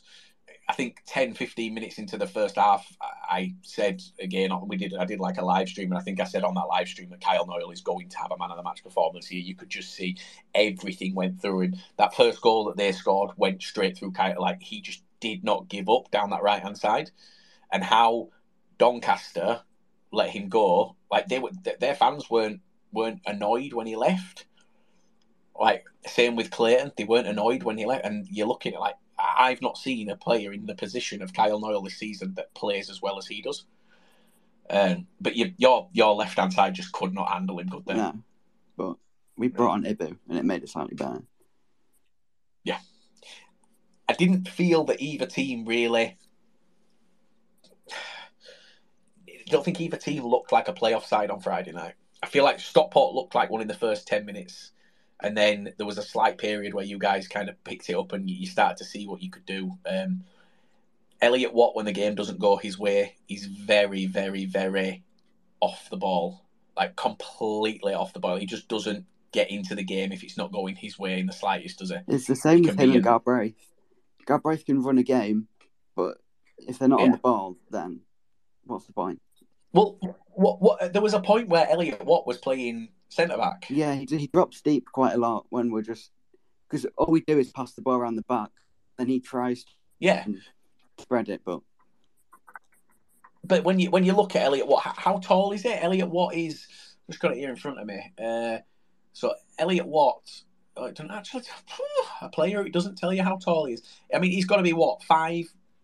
Yeah, he's not 5'10"? He's not the tallest. No, he's not the shortest, but he's definitely not the tallest. And then, who does he come up against? Who do they have him marking? Kyle Wootton, 6'3.5". Like, and Stockport, at the point that they put Elliot Watt on him, were playing long through the air football straight to Kyle Wootton, and he won every single ball that played up to him on Friday night. But he just wasn't getting the. He didn't get a lot of protection from the ref, and I think that's probably because he was up against Elliot Watt, and you look at it and you think, how can Elliot Watt, out-muscle Wootton? But, Wootton was taking the ball down, and then he was just being hacked to the ground at times. He didn't get much protection. But what are your thoughts then going into this sort of last run of the season? Do you think you guys, is this your year? Do you agree with Grant? I don't know, because we have 4 winnable games. Because we have Leyton Orient and Carlisle, who are difficult, but the rest are winnable. Mm-hmm. And if we win 4 out of 6, then possibly. But we'll just drop points in. We'll probably win 3. You've got 7 to play, haven't you? Oh, yeah. Yeah, so you've got another game. You've got 7 to play. So you've got coming up for you there. Let's have a look. On your fixtures. So you said you've got Orient and Carlisle. You've got Wimbledon, Colchester, Hartlepool, Walsall and Gillingham. You've got 15 points surely there. No offence, Grant. I know that, like you say, but on paper, Grant, that's surely got to be what the aim. Salford have got to be looking at Hartlepool as a winning game. Walsall, Gillingham, Colchester and Wimbledon are all winnable games for someone like Salford. They've got to be looking at it as winnable. Yeah, 15 points is 100% got to be the minimum you take from these 7 games. And that'll put you into, what you're on now, you're on 63. It'll put you on 78 points. So technically you could win the league, Marshall. Get yourself ready. Salford might do it. Get that champagne back on ice. Do you think your playoffs do you think you'll cement the playoffs? It depends on Mansfield's game in hand. I don't know who it's against. Mansfield's game in hand. Is it this week, I think? Is it? Mansfield's game in hand to Orient, I think. It's Orient. Yeah, that's winnable. It's winnable. I mean, this is a team that had a meltdown last week, Marshall, on their Twitter space, right? Because of the games that they'd not been winning. And they beat Crawley, and now all of a sudden they're going to beat top at league. It's winnable. Last week they were talking about it being a horrific season. Oh, he's Jekyll and Hyde. We'd probably turn over Orient 1-0 and then go and lose to Rochdale. It's the Mansfield way. What did you think of Stockport Jake, do you agree with me that they didn't look anything really special in that game? I thought they'd nick it at the end, but there was one or two penalty appeals they could have had. Yeah. But apart from that, they weren't that great. Neither team really went for it, did they? I don't think either could afford to lose. Yeah, it was one of them. But there were opportunities for both sides, and they just didn't take them. I felt like neither side really took the opportunities you'd expect them to score. But we'll see what happens going forward. I think you've got a minimum 15 points has got to be your aim. Got to be. Well, we've got Marshall here for Orient. We've also got Ryan. Ryan's been waiting very, very patiently. So we've got Ryan for Orient as well.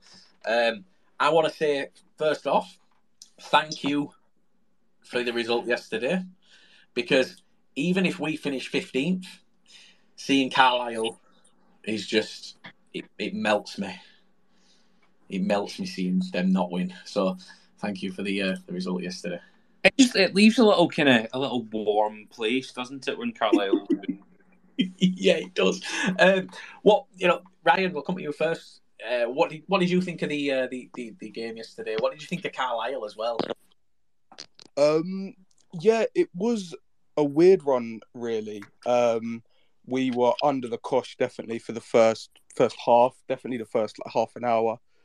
I think they didn't create chances as much. There wasn't many times where I thought, we were really, really looking like conceding, but they got into good areas and were forcing us into maybe some errors, losing the ball cheaply in midfield. Can I just stop you for 2 seconds? I'm really sorry. I'm just going to put in with some Premier League news here that Graham Potter's just been sacked. Grant, about 45 minutes ago, and I nearly did that, and then thought, no, it's a League 2 space, and I won't do it. Sorry. It just came up there from me saying he's just been sacked. Sorry. Yeah, about 45 minutes ago. Kevin Betsy's gone from Crawley as well, guys. Carry on, Ryan. Yeah, no, well, that's not as big as Leyton Orient Carlisle anyway. But no, I mean, yeah, I think definitely first half they were good, and I think second half we just came out much better team. We made a change. I think Pratley came off, Jordan Brown come on. We just looked much better in the middle, got into a lot better areas and got our better players into better areas like Moncur and Smith, and created a bucket load of chances. And probably one of the worst chances that we had went in, the goal that took about 3 or 4 deflections on the way in. But yeah, no, it was, the most important win for us of the season. I think I've been pretty confident anyway, but I think that's seen us over the line. Just given what's annoyed, I think, us as Orient fans over the last few weeks is that we've had on paper your winnable games, your Cole Hughes and your Hartlepool's, and not only that, but then seeing after those games as well, when we've not been able to get the job done, but Stevenage, Northampton, Carlisle dropping points. If we'd have just picked up points those games, we'd have just been comfortably clear now anyway. But to say we're 7 points clear with a game in hand, I think is very, very good. I think looking at the table, 11 points from 8 games is what you need now. Definitely. And I think, we've got hard games. I think we've got 5 of the top 9, I want to say, left out of, that may or may not be right, but I know we've got Harrogate and we've got Salford on the Easter weekend. Salford obviously will be a difficult game. Yeah. And then we've got to play, Stockport home, the last game. But I think within the next few weeks, we should definitely. You should be up by then. You should be up by the time of playoffs. I'm hoping you're in cruise control and just on the beach already at that stage. Yeah, everyone's coming to Bradford for a party, so and we'll welcome you with open arms as long as we've got some. If we've got a win on that game, it's going to be a horrible day. But if we're already safely in the playoffs and we know we can't get automatics at that point, it's just going to be a really good day. I think. I think it'll be a good atmosphere. You'll get your guard of honour. I don't know how it works. I don't know, Marshall. You'll probably know more about. If you win the league, is it the last game of the season you get the trophy, or do you get it on the last home game? I refuse to talk about anything like that. You know, we've got 8 games to go. Do you know what I mean? Like, No. it's Just in general. completely. I'm not talking about Orient. I just mean in general. If Bradford win the league, do we? Yeah, sorry. Yeah, as your prediction 6 weeks ago when you said possibly Bradford was to win the league. So if Bradford were to win the league on the last game of the season, you get the trophy. But if you were to miraculously win it on the penultimate, I believe you'd get the trophy then as well. Right. Okay. Yeah, it depends. So try and do it so you lift the trophy at home if possible. But then if it's the last game of the season, you're away and you've got no other choice, and that is it, away. Come on, I think Bradford, you know, in front of you, 20,000 plus that you're always going on about. You'd love to win it on the last game of the season, wouldn't you? The trophy. Oh, and do you know what? I can't. 94th minute winner. I would love to be on that pitch, Marshall, when you do lift it. Because I've never seen in my life my team win the league. I've seen us get promoted, but we don't win leagues. I think there's a long way for that. I think Carlisle was good. I think Ryan summed it up pretty well. I wouldn't want to be in the playoffs this year. I think any of the teams. I know that the Mansfield fan said earlier on, if you look at last season, Port Vale, they were probably the poorest team, I'd say, in out of the playoffs, and they went through. It really is a lottery, and I think any of the, potential 6 or 7 teams that could be in the playoffs this year, it would be a complete lottery. I don't think there's any weaker team. I thought Carlisle were pretty good, and on their day could definitely go all the way. Could have gone very much against us yesterday if things, if they made their early kind of half chances count. So, the manner in which we won, I think, like you saw yesterday, Marshall, like the players celebrating everyone at the end. I think it was like that weight off your shoulders, that deep breath was like, okay, that one's out the way. That was probably the most important one we have. Yeah, you say that though, and a lot of other fans have mentioned as well today. You've got to think of when you're like we struggled against Hartlepool last week, and by the way, I've said Hartlepool will do it. I think they will. You've got to remember these teams at the bottom. Not only are they fighting for their careers, they know that any teams go down, they're potentially job losses at the staff and the back end, and that's why it's important for team morale. Forget the strength of the squad, just sometimes that alone can bring get those 3 points and drag you over the line. And I think for me, the teams playing the teams at the bottom is just as dangerous as playing any of the top 5 or 6. They've got more to lose effectively. So every game is difficult. The last 10 games, you look at League One as well. Forest Green Rovers the other day turned over Sheffield Wednesday. That wouldn't have happened, 3 or 4 months ago. But I think everyone's fighting for their lives and their careers. It's difficult. Yeah, it's a horrible time of the season. It really is, and I don't know anyone who's watched. I'm guessing we've all at some stage seen our teams in a playoff. For me, the first 2 games, so the home and the away leg, I do not enjoy. Oh, they're horrible. I would much. I am so much calmer going into a final at Wembley than those home and away games. Even if we've won that first leg, I am still awful going into that. I hate the playoffs, but at the same time, it's what makes the lower leagues the way that they are. It's what makes them as good as they are. You don't get a playoff in the top league, do you? So I don't, Liam. I think calm isn't the word to describe me when we were in the final at Ashton Gate. I was definitely not calm in that game. No, you weren't. No, you must have sent me a video of you laid on the floor. I couldn't watch. I could hardly watch that game. Yeah. No, it's horrible, but it's one of them, like, if you want to get up, you've got to be in it.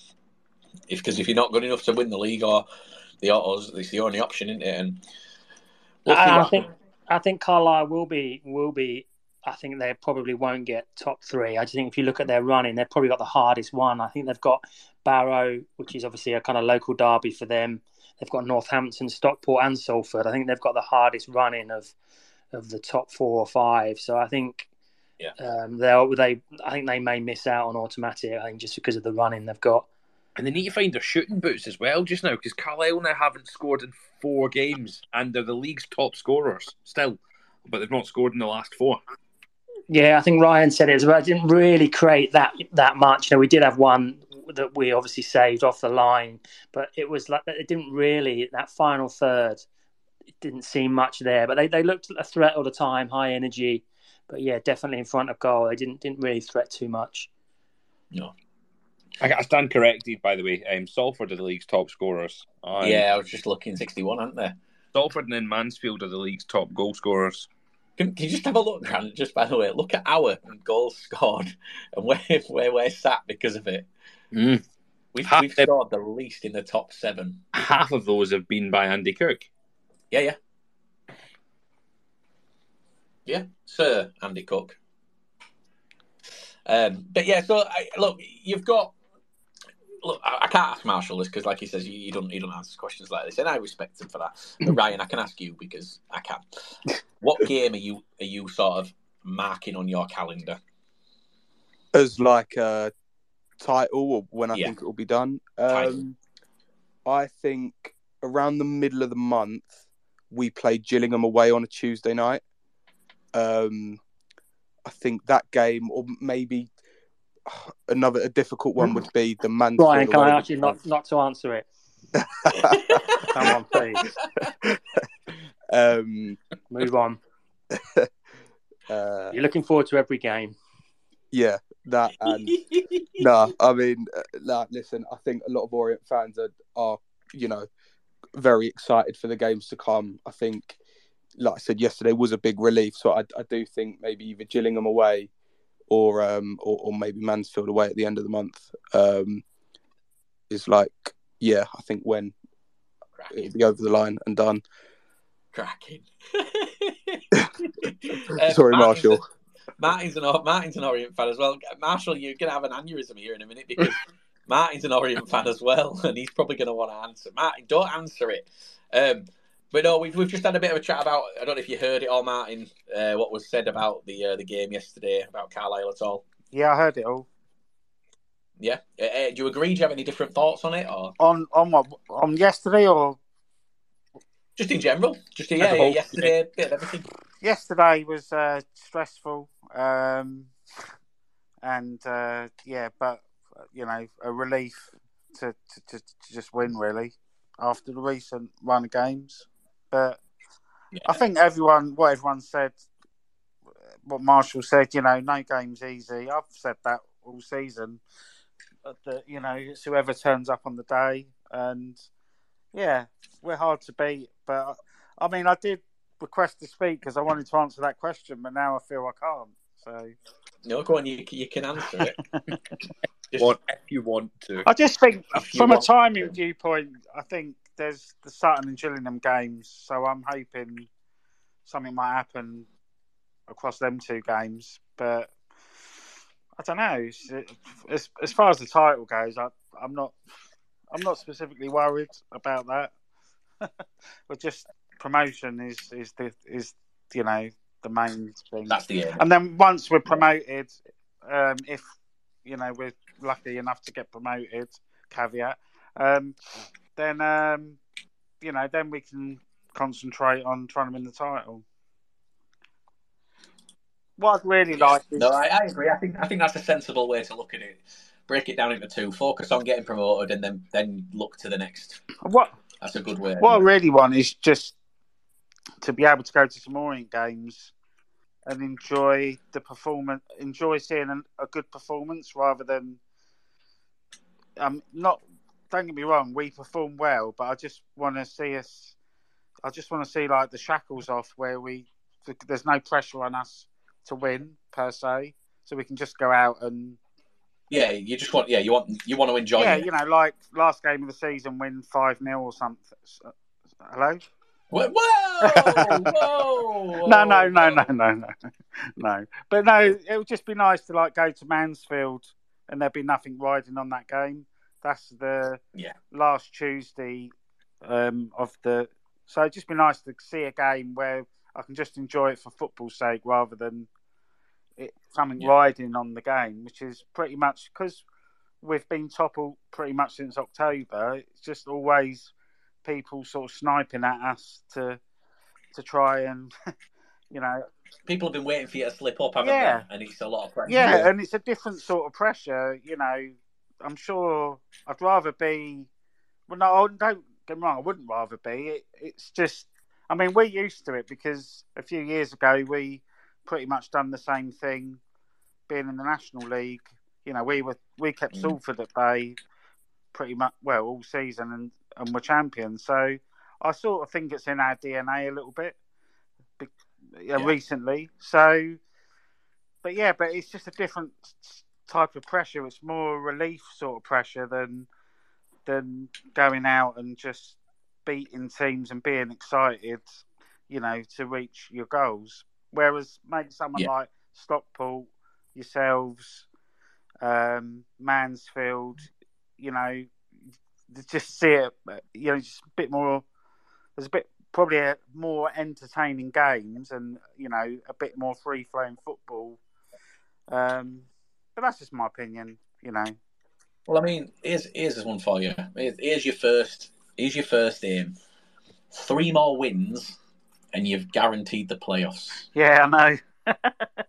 That shows how tight it is. By the way, 8 games left of the season for a lot of the teams, and you're still you are 8 points away from the maximum points that Mansfield can get at this moment. Yeah. It's a very, very tight league, and it was tight last season. The top 2 weren't that tight; they kind of ran away, didn't they? They had that bit of a run, but from like 3rd down to about 13th was so tight. It's not as tight down this year, but the teams that are in that mix, it is still very close. I mean, from Barrow to Stevenage, you've got 10 points. Yeah. Would you know? Where do you think? This is a question I'm actually going to ask a little bit later. Where do you think the last team that can get into the playoffs cut off? Sutton. Yeah. Still think they're there. Who? I agree. I still think Sutton are very much there. Yeah. That's the first place that there's a big gap, isn't there? Like you got 6 points between Sutton and Swindon. Yeah. So for me, yes, Sutton is the bottom. They could do as well because they're a horrible team to play. They are a horrible, and they can shithouse a win against anyone because they are that physical team that's just not a nice team to come up against. So we'll keep an eye. Look, I know that, like you say, I agree with those games being the benchmarks as well. I think those are gonna be them. 12 points is like what you've got to get to I think get automatics, but that's if everyone else wins their games as well. I think there's there's a game when we play Sutton. I think is it Carlisle playing Northampton. So you know. So you're all. That's a game. That's a day when someone can't take 3 points each. So you know, we'll see. We'll see. 100%. I have a thing before we move on the point benchmarks, and I'm going right down to the other end of the table. I am sorry to bring this up, Sharp. When do we think is going to be the bad day for Rochdale here? We've got Charlotte here. Obviously, Charlotte, you can request. We've also got the guys from the All Dale, aren't we? If you guys want to request too. Because their run for the rest of the season. And when we're looking at it, there's Walsall, Mansfield, Bradford, Tranmere, Stockport, Sutton and Harrogate. I don't see a lot of points there for Rochdale. So, the currently 6 points adrift of second bottom. Yeah. 8 points adrift of Crawley. Yeah. Right, All Dale, aren't we, are coming in here. So, I suppose the first question is, for you guys, welcome, by the way. So you guys, obviously, a Rochdale podcast, welcome. Thank you very much. I think this is your first time on the 606. No, I've been on before, very early on in the season, but yeah. Back again. Very early. Well, welcome back. Welcome back. This is the first one that's going on Spotify, so we reintroduce you. So I like that Grant's brought that up, but I think before we talk about the benchmark, I have a question, which is: you're currently 8 points off of Crawley. Mm-hmm. Do you see 8 points this season? Honestly, no. Okay. We haven't been able to put any run of form together for, you're talking seasons now, and the type of form we'd have to put out now to, somehow pull off a great escape. You're talking ridiculous run of results. It's just not going to happen. Obviously, it was really nice to see a victory yesterday. That's nice in itself. Jim Bentley's gone now, and we've got Jim McNulty taking over as interim, but we're just simply not good enough, and you have to face the facts of it. Yeah, I mean, like I said, I came to the Stockport game at your ground, and I watched. Charlotte was with me, and I said there was definitely some results in you this season, some shock results to come. You nearly had one against Stockport. I felt like you were good for a point minimum against Stockport that night. Yeah, I'd agree with that. And then you obviously beat Stevenage. And then you got that draw, a shock, 4 goals scored against Swindon. I don't think you saw yourself scoring 4 goals the rest of the season. Never Absolutely mind. not. So you're a team that can pull off shocks. Yeah, and I think it's just been a little too obviously very much inconsistent. We've just obviously, without going in, because I could talk forever about it, we've had all the issues regarding the club and surrounding the club, and that's been whirling on in the background for God knows how long now, and that's probably been an issue to why we've been so poor this season. I think the board have had to take so much of their attention away from the actual running of the football club to deal with that. Obviously, I think money is starting to catch up with us. COVID and everything obviously had a massive impact, and all that side of things. And I think we just can't financially compete with some of the big hitters anymore now in this league. And most teams will have a bigger or better budget than what we have. It's just not worked. We've just not been good enough. 2 managerial changes throughout the season as well. This is the third manager now. So there you go. It's been a shambles of a season, really. And I don't really see us coming back anytime soon when we do eventually drop. Do you think you can go? I suppose that leads on to that question. You said obviously you can't compete at this level financially with a lot of the clubs. Do you think you can compete in the league below? No, I think the league below. I think if anything, with some of the clubs, there's more money and finances. Yeah, there is. It's a scary league. It's a scary league. It's horrible, but. They've basically spoken about. Sorry, just to interrupt. They've basically spoken about our finances a few weeks ago, and the ultimate answer was that we'll be probably okay next season with the TV money and the parachute payments. But if we get no investment in by the end of next season, we're probably looking at like a similar situation to Bury. Wow. Well, I mean, you look at like Scunthorpe said similar. Yeah. And they're double dropping. They've accepted that they're double dropping. Their owner has, as much as he had, I can say this, he has said that they are going to be in the National League North as of next season. Like that's huge. What? So to Grant's question then, I mean, Grant, was your question what game? Do they think that's it? Well, yeah. What game do you see as essentially D-Day? That's it, done. Right, it's either going to be, for me, it's going to either be the Bradford game at home, which that'll be a bit of pill to swallow, or the Tuesday night after it for me, the Tranmere game. One of those two for me, because I've got a feeling that we'll pick 3 points up against Walsall this weekend, and then I'm not sure from there. Yeah, I mark that as a draw purely. That's because it's Walsall, and that's what Walsall do. They just But the thing is, Grant, everyone's form goes out of the window when they play Rochdale. Like it's weird. Teams that don't pick up results go out and get an easy win. Teams that are flying drop points. So Walsall they'll either win or lose 5-0 on Saturday. I'd love to see Rochdale win 5-0. Oh, can you imagine it? I hope to God it isn't our game that sends you down. I thought you'd enjoy that. No, not well. I'm doing the mascotting at the game. Oh God, right, fair enough. And as much as he's a prick, he doesn't want to see a team get relegated against like that. No, I've been there. I've seen my team get relegated. I've seen what it's like. And let me be honest. This season, I've been in your home end and seen what it means to those around. I don't want to see you guys go down. I think we all accept it now, but it's horrible. And I've been. So I'm going to tell you a story here.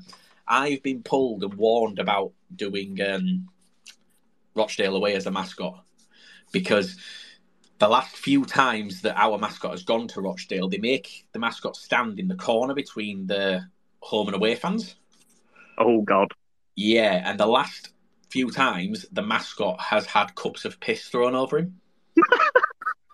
Now, Charlotte claims it was her, but... Yeah, I'm wondering why she does it in a cup. But yeah, no, apparently they spit, and I can't think that if you guys are relegated that game, you've got to feel that there'll be some form of pitch invasion at the end of the game. Oh God, yeah, without a doubt. I mean, Liam's going to just go and stand closer to the home fans, isn't he? I mean, don't get me wrong, I will do because that's funny, but I wouldn't want to be on that pitch when that pitch invasion comes off because you've got some angry fans, and I feel like there'd be a lot of attention directed to me. But I don't want to see you guys. I mean, I accept that it's probably going to happen, but I don't want it to be against us. I think it will be the Stockport game. Yeah, a lot of people have said that, and maybe I didn't say that because I just really don't want it to be that because that's the second beating they've had over us in the past 15 years on a big moment, and I can't cope with that. But there you go. Yeah. What players do you see in your squad this season that are going to take you into next season? It's such a hard question to ask and answer. Because literally the finance side of things, I just really don't know. There is one or two players that I'd like to see stay. Like I put something out just recently about Danny Lloyd. He's been a breath of fresh air since he's come in late December. He's been a fantastic player, well above the levels of what the rest of the squad has shown. I'd probably say I'd keep him if we could. I'd probably say Ian Henderson for another year. I think he's just a good experienced head to have around, club legend, good with the younger lads as well. And if we could, but I'm sure it's not going to happen, Ethan Briley, young centre mid, he's class, by the way. Yeah, it's the one thing we've always kind of been good at and prided ourselves on. The academy. Our academy was one of the best academies a few years ago. We've always produced good quality footballers that go on to bigger stages, but it's kind of dried up recently. And his move just fell through at the last minute to Blackburn on deadline day in January. So, as much as I can probably gather, it's probably going to end up going through in the summer. But if I could, it would be probably those three. Yeah. See if you do go down. Yeah. Do you see you keeping the academy, or do you see you getting rid of the academy as a money saving thing, which a lot of teams do? It's such a hard question to answer because we've never fallen out of the Football League before, and you just don't know. Like I said, I posted it out on my own page a few weeks ago. What's it going to mean? Are we going to have to close stands? Are we going to have to close the academy? But like I say, it's what Rochdale have prided themselves on for a number of years. Bringing through the next generational talents as well. That's what we had to do when we went down. We closed our academy as a money saving exercise. And as a consequence, the next year we couldn't enter into the Youth FA Cup. We couldn't enter into, and you see, there's just there's so dry of coming back up of young homegrown talent coming through, and they all go to different clubs to do it. So we've had a lot of the players that would have came through us, came through Middlesbrough, and you've got like Dan Dodds, who's ended up at us anyway. But it's a strange one when you do lose your academy. Well, if you've had to do it. I think we definitely have to do it. And Scotty are about Scunthorpe are doing this, not announced yet. Scunthorpe are doing the same at the end of this season. They're closing all academies. They're actually closing the entire club down every day of the week other than match days, and they're moving all operations to Ilkeston. Oh, right. There's been a lot that's gone on with the club in that regard. We've basically been out that our club shop's been outsourced by O'Neill's, so you don't know where to stand with that because that's where the profit. There's been a lot going on and there's a lot of murmurs around the club at the minute. But honestly, obviously, don't get me wrong, nice to win on the weekend, nice feeling and all that. But the long-term future of the club is far from secure at the minute. I think, Marshall, did you want to say something? I think you do get EFL funding for another 2 years to keep the academy open, but obviously you still have to subsidise that. Normally it's about 300,000 a year, but it's not necessarily a requirement to shut it the first year unless you want to save that money for the budget. But you do still get funding to keep the academy open. But obviously after this, if you don't go up after year 2, then you lose your CAT status and. It's obviously then not financially viable. I just honestly don't know going forward. I mean, the money seems a real issue because the murmurs and rumours of the past few weeks were initially, a few weeks back when we were thinking about sacking Bentley, we asked him to resign and he said no, we couldn't afford to pay him out of his contract. We've then had to this past week we've brought an agency in to review all the side of the football player pathways, youth academy, managerial appointments, recruiting players. So, we've got a board in place to do that, but they've admitted their mistakes and they've had to bring someone in to review all the policies of all that, and that's not going to be cheap. That's going to cost money. So I don't know what it is. I think we've got one good shot next season, and if we don't, I think we dwell there for quite a long time. It's going to be. I mean, you've got to hope that both Notts County and Wrexham come up, haven't you? Yeah, we can't compete with them. No chance. No, I agree. It's a horrible league to try and get out of.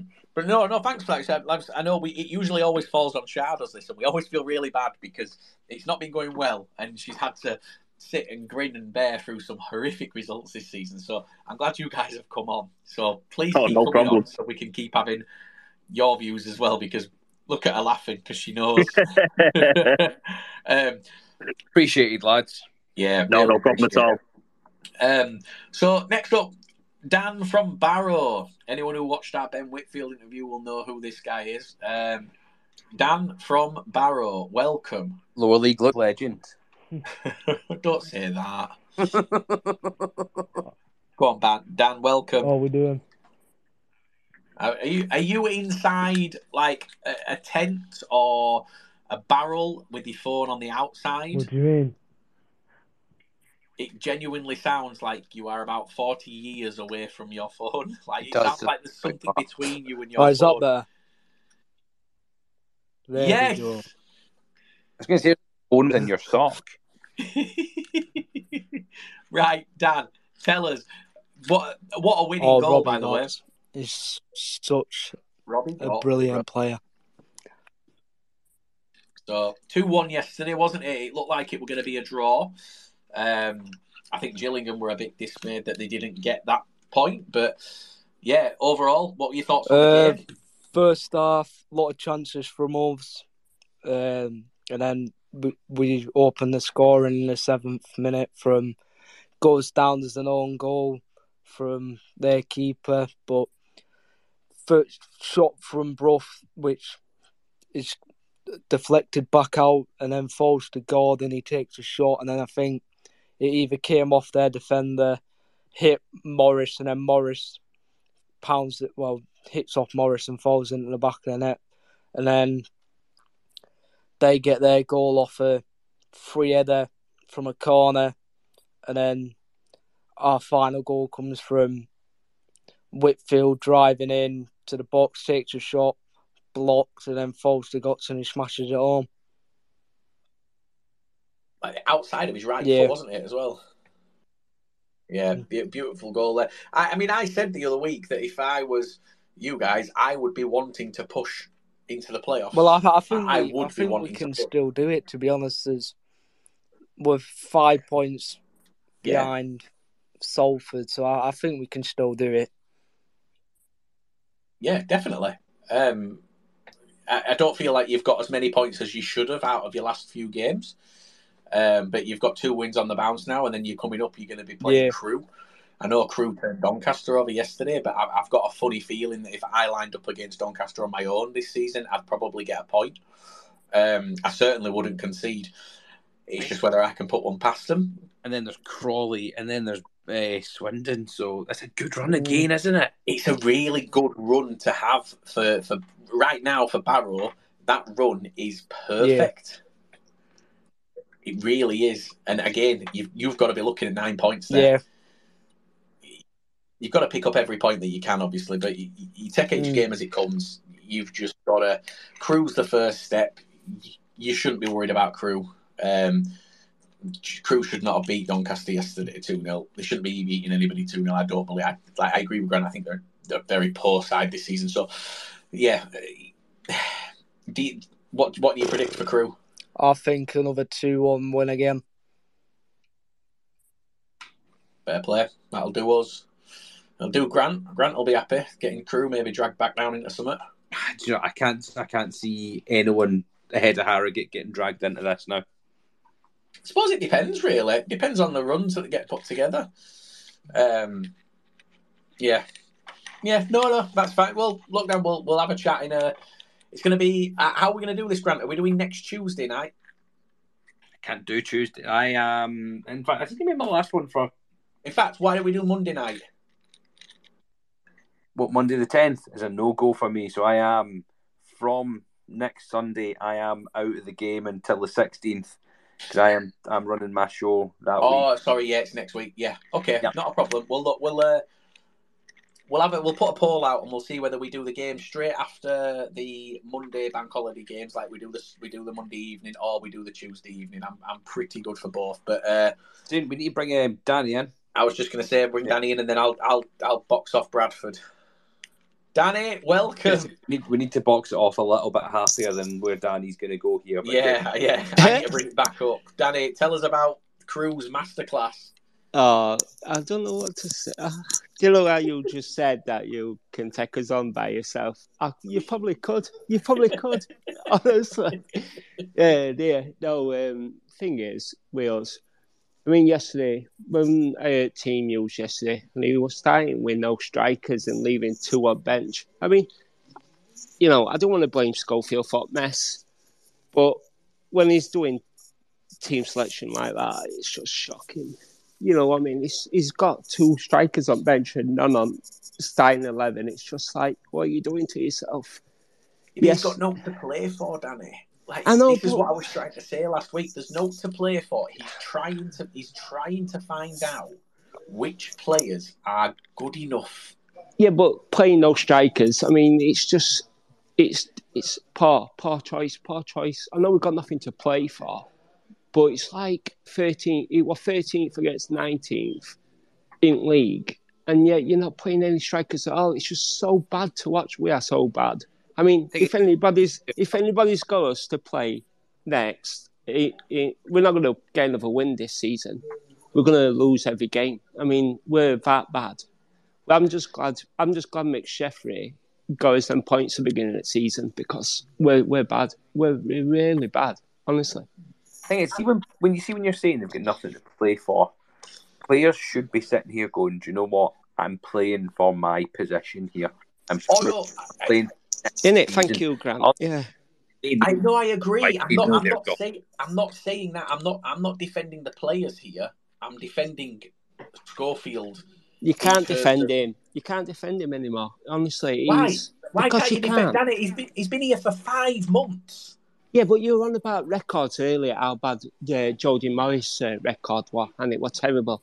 You have to see Schofield's record. It's worse than Mick Sheffrey's. It's terrible. His record is absolutely shocking. Schofield he's lost me, honestly. I mean, I didn't want to blame it all on him, because the problem is I have in him. Don't get me wrong, but Schofield, his tactics, he's just so stubborn, and in everything it's just wrong. in general. You know what I mean? Yeah, even though look, I spoke about Morris, I still said it is absolutely ridiculously stupid for anybody to be calling for Morris to be sacked. You can question him, but I'm saying question Schofield, but what I'm doing is giving you an answer as to why I think he's doing what he's doing. Yeah, He's but trying to, so you can question him, but you can't say you want him out. He's not had a full he's had a January transfer window. That's I it. know. But what if Mark Hughes, right, stays to play no strikers or anybody in this league? Anybody can answer this about their team on here, right? If your manager has 2 strikers on bench, and even if you don't have anything to play for, and you don't play anybody from the off, striker from the off, not even one in your starting 11, you're saying you won't kick off at that? I'd be furious at that, to be fair. Exactly. But what you wouldn't be doing, it all depends on you're looking at this as a single isolated incident. You've got to look at your season as a whole. Your season is essentially a write-off. And you know that this manager that has come in is looking at the squad and he's trying to find out. You've only got how many games have you played now overall? You've played 39. You've got 7 games left for him to decide who stays and who goes. And he's playing his way and he's trying different things to find out who can play and where they're good enough. And but he ain't playing other things though. He's not playing other stuff. things. He's playing. Yes, but that's the point. He's playing because that's how you're going to play next season. He's going to play that way. He's now trying to find who in the club at the minute is capable of playing his way, and then in the summer, everyone who can't play that way will be shipped out, and players who can will be brought in. It's good that if he was every single week changing the way that you were playing and still not playing any strikers, then you'd be in a right mind to be questioning like his position, because it would show that he didn't really have a style. But if he's sticking to his convictions and he's just trying different players playing the same way, then that is quite clearly what he's doing. He's making sure he knows 100% who is good enough. He probably on those who was on the bench? Was it Miller? No. On bench were Gunman, who come on at half time because he finally brought him on, and he's been banging him in for youth team, and he's finally got a chance, and he was his best player. Right. You know what I mean? Who was the other one? Agard, and I know Agard isn't amazing. You know what I mean? But he's better than nobody. Okay. You know? So would you keep either of those players next season? Gunman, I will definitely. So you wouldn't keep Agard, no? Agard probably a goner, yeah. Okay, but we got nobody else. That's my point. But this is the point. No, but this is my point. If you're able to look at those players now and already make a decision as to whether they stay or go, then maybe he's done the same, and that's why they didn't need to start. Because he already knows who's going to be here and who's not. And what he's done is he's starting players and he's playing players that he's still not sure on. And he's trying to see if they could... So why, if he's doing that then why is he playing somebody on loan then, up front, who's not even a striker and who's a winger? You know, Tom Miller. So why you don't know what the situation is with them. You don't know what the situation is with loan players. You don't know if there's an option to buy. No one knows. Is our contract at end of season that Tom Miller? Well, there you go then. There you go then. Is he going to sign him? Yes or no? Probably not. Not see what he weren't even getting a game at the beginning of his loan. So I don't know why he. You know what I mean? He's trying to see. I get where you're coming from, and I'll admit, I would be frustrated. I would probably be thinking, do I bother going? But I think. If he's sticking to doing the same things and he's just trying different players in it, then that's quite clearly what he's doing. He's making a decision. Yeah, but he's been doing it. Yeah, but he's been doing it for nearly 20 games now. Why he doesn't not just admit it doesn't work and just move on? He hasn't been doing it for nearly 20 games, has he? He has. How many games has he been in charge? But your team isn't set to play his way. And when he came in, you already said at that point that you weren't going to get anything. You weren't going to get the playoffs. Like, you were all convinced that it was going to be a write-off season, weren't you? Yeah, I admitted that. I mean, so if you guys admitted at that point that it was going to be a write-off season, then he has been playing his way. Your squad isn't set up, so he's played, 10, let's say the first 10 of his games, he's played what the fans believe to be the best 11. I'm going to give Danny his due a bit here for something, though. From what he said, he's been here for 26 games. Yeah. He's had the opportunity to try and turn it round and push Doncaster up further.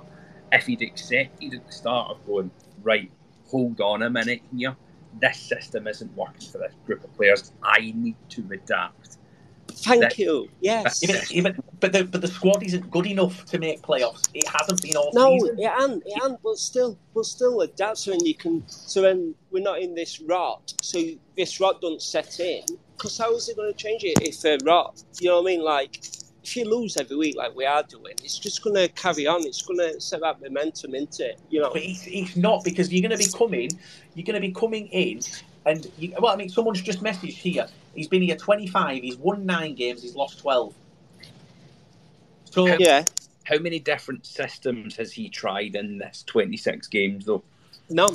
He's just tried the one where we pass out from the back, and everybody knows we try and starve opposition by playing out from the back.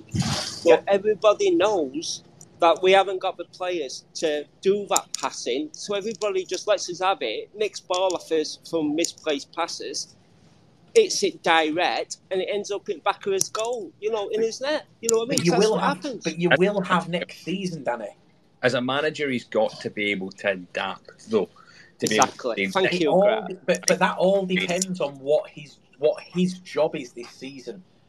Whatever the board have told him, we don't know whether the board have told him to prepare and build and get ready for a push next year, and that's what you're seeing is a manager that he's quite clearly sticking to his conviction. That way that you've just described you playing, Danny, is exactly how we play. And the last season when Mark Hughes came in, we played that way for the full second half of the season, and it didn't work. Then what we did was we got rid of the players that couldn't, we kept the players that could, and we added, and now we're sat 6th with the game in hand. But the thing is, the board won't back Schofield. We will go for cheap options as always. Why wouldn't they back Schofield when they backed McSheffrey? Because look what happened with Kyle Noel situation. I mean, you said earlier we weren't furious with him going Stockport. Oh, we were furious. We were mad with him going. I saw lots of fans that were laughing about him leaving. No. Well, we were furious. We were like, best right back in league is gone, and y'all lot were laughing. They'll say they were best right back, but now you are saying he's the best right back because he is. He was for us, amazing player. But again, that's either club's point of view is he refused to sign a new contract. He was a free agent in summer. We have to get rid. So, So I'm going to give you I'm going to keep the comparison between you and Bradford because I think it's a fair one because I've seen the way you play, and we play similar. We finished 14th last season. I know you did. We said this last week, didn't we? So, comparisons. So look, I get that he's frustrating, but he has had one January window, and I genuinely think come the start of next season, you will be a much stronger side than you are this year, and you will play his way, and you will see it work. We see it work now. Last season, I genuinely looked, and I looked wrong. Everyone was sort of enamoured by being Mark Hughes. But when you look at the football we were playing in some of the games at the back end of last season, it was poor. Seriously, I can't honestly see it, mate. But I wish I had some of Matt Farley's enthusiasm and bright side of life. You know what I mean? When I look up to it, but I can't see it. I can't see us doing anything. To be honest with you, well, we'll see. But I think that's what's. I fear for us next year. I think we're going to get better games. On this, from what you said, because yesterday we were talking about relegation next season. Yes, and I know what you're going to say. And you said Doncaster, by the way. Yeah. So if you're saying stick with it, and you stick with it, and you're putting the comparison to Bradford going into the next season, how can you put that comparison when you see them being a potential relegation side next season? Because I said if they don't make changes, which is to the squad. Yeah, which we won't. So I reckon we will. Of course be. You will. Of course you will. We won't. Oh, mate. Honestly, Danny, how many players did you sign in the summer? Not enough, by the looks of it. What do you mean not enough? Danny, by the end of that transfer window, you guys were all telling us that you were going to be a promotion side. Oh, look, yeah, but I mean, we left. Oh, it's just been a bad. Not just this season. They were bad last season. They were bad season before that. Yeah. You know, we've had 3 years of shit, and it's just like, it's just rotten. You know, the club's rotten from core. It's just bad. You know, and you can see an identity now. I think that's what I'm trying to say. I can see what you're trying to do. What? Been shit. No, we're not just talking. We're talking about. No, we're talking about a team that are trying to play a certain way and are trying to weed out the ones that can't play it, and then they'll replace it with players that can. So, just so you know, here, let's have a look. 1, 2, 3, 4, 5, 6, 7, 8, 9, 10, 11, 12, 13, 14, 15 players you brought in the summer. Yeah, when I look at it like that. I think we've only got 12 players contracted for next season, I think. 12, 13 players contracted for next season. So it's going to be a big turnaround again. So you've got 15 players coming in. And you were so happy with those players. So, and this is what I said last week. You were so happy with those players. You thought that you were going to be up there. We kind of said you wouldn't be, but you still thought you were going to be up there. What makes you think that the board don't back managers when they backed with 15 players in the summer and you were happy with them? What more, as a fan, do you think that board should have done in the summer? And if you do think they should have done more in the summer, why at the end of the window were you so happy? It's okay to look back in hindsight and say, oh, they don't back the manager. But at the time, you were looking and saying, they fucking do. They have backed the manager. This is going to be a great squad. I mean, look, you signed Luke Molyneux. Granted, he hasn't been the player that he was last season. Oh, no. He was going League One. Yeah, last season. I mean, yesterday's game, worst game I've seen him play for us. He was absolutely shocking. Would you take him back, Grant? Yeah, I'd take him back. Oh, well, I'll happily drive into your place because he was that bad yesterday. He was that bad. Really all bad. I'm going to say is, look, for you guys there, you've got to. There's unfortunately, Grant. In fact, perfect thing, Grant. Last season when we played you, what did you say to me about our squad when you turned us over 3-1? What do you remember? What you said to me about our team? Fuck me, I can hardly remember. Like Friday, never mind. You said to me when we went 3-1 down, you said it's been poor, but you can see that you are a team in transition. Yeah. Danny, you are a team in transition. You have got to be patient. If you'd have asked Bradford fans in February last season, we were the same as you. It was awful. It wasn't going to be right. People wanted our owners out. They were trying to organise protests. He isn't investing in the team. He isn't backing the manager. 12 months later, we're sat in the playoffs. Well, yeah, like you said, we teams like where you finished 40th last season, you're pushing playoffs, automatics. Stevenage, same. You know, nearly got relegated. Leyton Orient, same. And look where they are this season. You know, like I said, this league's just a weird league, innit? So Barrow as well. Barrow, a perfect example. Yeah. I know what you're saying, but you need a big summer. Don't get me wrong. There's a hell of a lot of work for you guys to do this summer. A hell of a lot of work. But if we're sat in September and your board haven't backed the manager, then fine. We can have. There's a different conversation to be had. But if you have a summer similar to what you had in terms of backing, Don't get me wrong, McSheffrey signed all the wrong players for the way that he wanted to play. Luke Molineux is not a slow hoofball player. Oh no. He's not, and that's how you set up. You set up to be an ugly team this season, and you were an ugly team. It was fucking horrible, but then you got found out. Yeah. We were proper shit housing everybody at the beginning. Yeah. That's how we were picking up points, because that's how you pick up points in this league. Yeah. By winning by all means. I keep saying it every week to you. 100%. Only way you win points in this league is by wanting to win any way possible, no matter what. All fit, do what you need to do to win, and not playing this tiki-taka bag of shite what Schofield plays, because it don't get you anywhere, especially when players can't play in that way, you know what I mean? It's just no adaptability, Schofield doesn't have that plan B or plan C, crew you what we were going to do. Even their manager said after the game, he says, they played how we expected them to play. And that's how everybody knows us how to play. That's how we lose all the time, because everybody knows how we're going to play it. We can't change it. We can't change nothing. But, dear. But anyway. Give it a summer. You can have rants on here every single week until end of season. Like, for me, my view won't change until the summer. Anyway. Yeah, but we'll... Yeah, I'm just surprised Chal ain't been on. I mean, I think he's too busy watching wrestling, to be honest with you. So it doesn't start till 1 in the morning.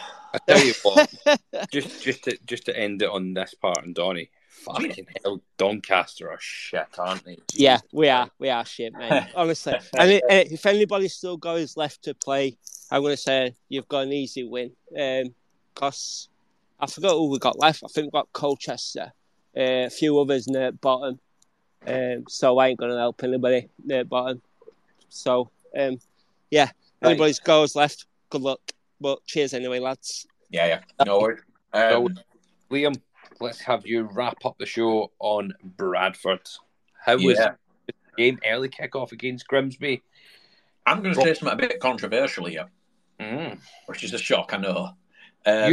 Controversial? Jesus, never. I like early kickoffs. I know there was that big uproar about it this season. I actually really like that we've played in the last few weeks. We played you guys, and then we played Grimsby. I like the early kickoff. Do you know what? I really enjoyed it as well. When it was 1 o'clock when we were there, I thought it was great because you get that and then you can watch the rest of them. Yeah, I wouldn't mind staggered games in this league, like every, mix it up a bit. I do like the idea of that, but, I think if it's close enough and it's not going to have a huge effect on travel for away fans, Grimsby's not that far away, so it really didn't matter. They brought a very good crowd. Anyone who follows will see that for the last day I've been arguing with Grimsby fans. I will never pay a compliment to another fan base ever again. I literally wrote Grimsby fans were a credit to their club, despite the reputation that quite clearly precedes them. That's why we kicked off at 1 o'clock. That's why there was the highest number of police we've had at a home game in years, because of the reputation that Grimsby have got from other games. And they've kicked off so much. We don't have a reputation. We haven't had any problems at games for years. And I replied going, you beat up the Bradford mascot earlier this season. I watched a grown man punch a child outside your ground, and then a Grimsby fan waded in and went on train to Notts County last year. Everyone pissed all over seats and was doing coke all over tables. Jeez. And that was a Grimsby fan. And I just, it's gone on for 24 hours. And at the end, I just said, all this has come from me saying your fans were a credit to your club. Like, you were fucking brilliant. Mm-hmm. Granted, all they did for 90 minutes was call Andy Cook a paedophile. Well, a sex offender. And then we've got an actual Grimsby fan in our mentions who's trying to convince people that Andy Cook is an actual sex offender. Now, there's jokes and chants. Yeah. Certain shit you don't say. Then there's taking things too far, isn't it? Yeah. It's bad. So, yeah, look, the game itself, we started really well. There's a controversial penalty call. I don't know if you saw it, Grant, that I shared out. Yes, I did, because I seen the actual penalty when it happened, and then I seen the other one. I would just say it was Gavin Holohan, so I'll go, yeah, it was a penalty because it was... Right, take the Holohan out of it. You've seen them giving, though, haven't you? 100%, but you can't deny that he dives. He's looking... He was looking for... I don't think it was a dive. He didn't dive, but he was looking for it, wasn't he? Well, he's going down before there's contact. He was looking for it. It was one of these where the player goes, they know there's going to be a leg coming, and he looks for it. Yeah. You see them giving. Yeah, but then at the other end, a few minutes later, and the Grimsby fans weren't talking about this, is Harry Chapman goes through and the defender puts his hand on his shoulder and pulls him straight back. Like, that's a penalty as well. Mm-hmm. But, you know, I said last week about referees and about consistency. We won yesterday, and I'm going to say that referee was absolute shite. He did everything in his power to get Grimsby to win that game. The linesman was poor. We had Andy Cook getting wrestled to the floor. It really was a poor refereeing display, and that's coming from the winning side. Like, really, really bad. I just don't... Yeah, we won despite the referee. Breakspear. It's what? It was Breakspear. Is that what it was? I didn't even pay attention to it. It was just that bad. But the thing that sort of surprised me is that the fans didn't really get on the referees back in terms of like chanting and stuff, which usually they would do. So, that didn't happen. But for me, first 20 minutes of the game, all Bradford, we were in control, and then we kind of went to sleep for the last 25. And Grimsby were good for a 2-1 lead. Harry Lewis gave away a silly penalty. It was a stupid challenge. It was a really stupid one from him to give away, wasn't it? Yeah. He called, so from fans behind the goal, he called it. So he told Matty Platt to leave it, and I think he underestimated where it was. And he realised then, shit, I've got to go for it. So he ended up taking him out.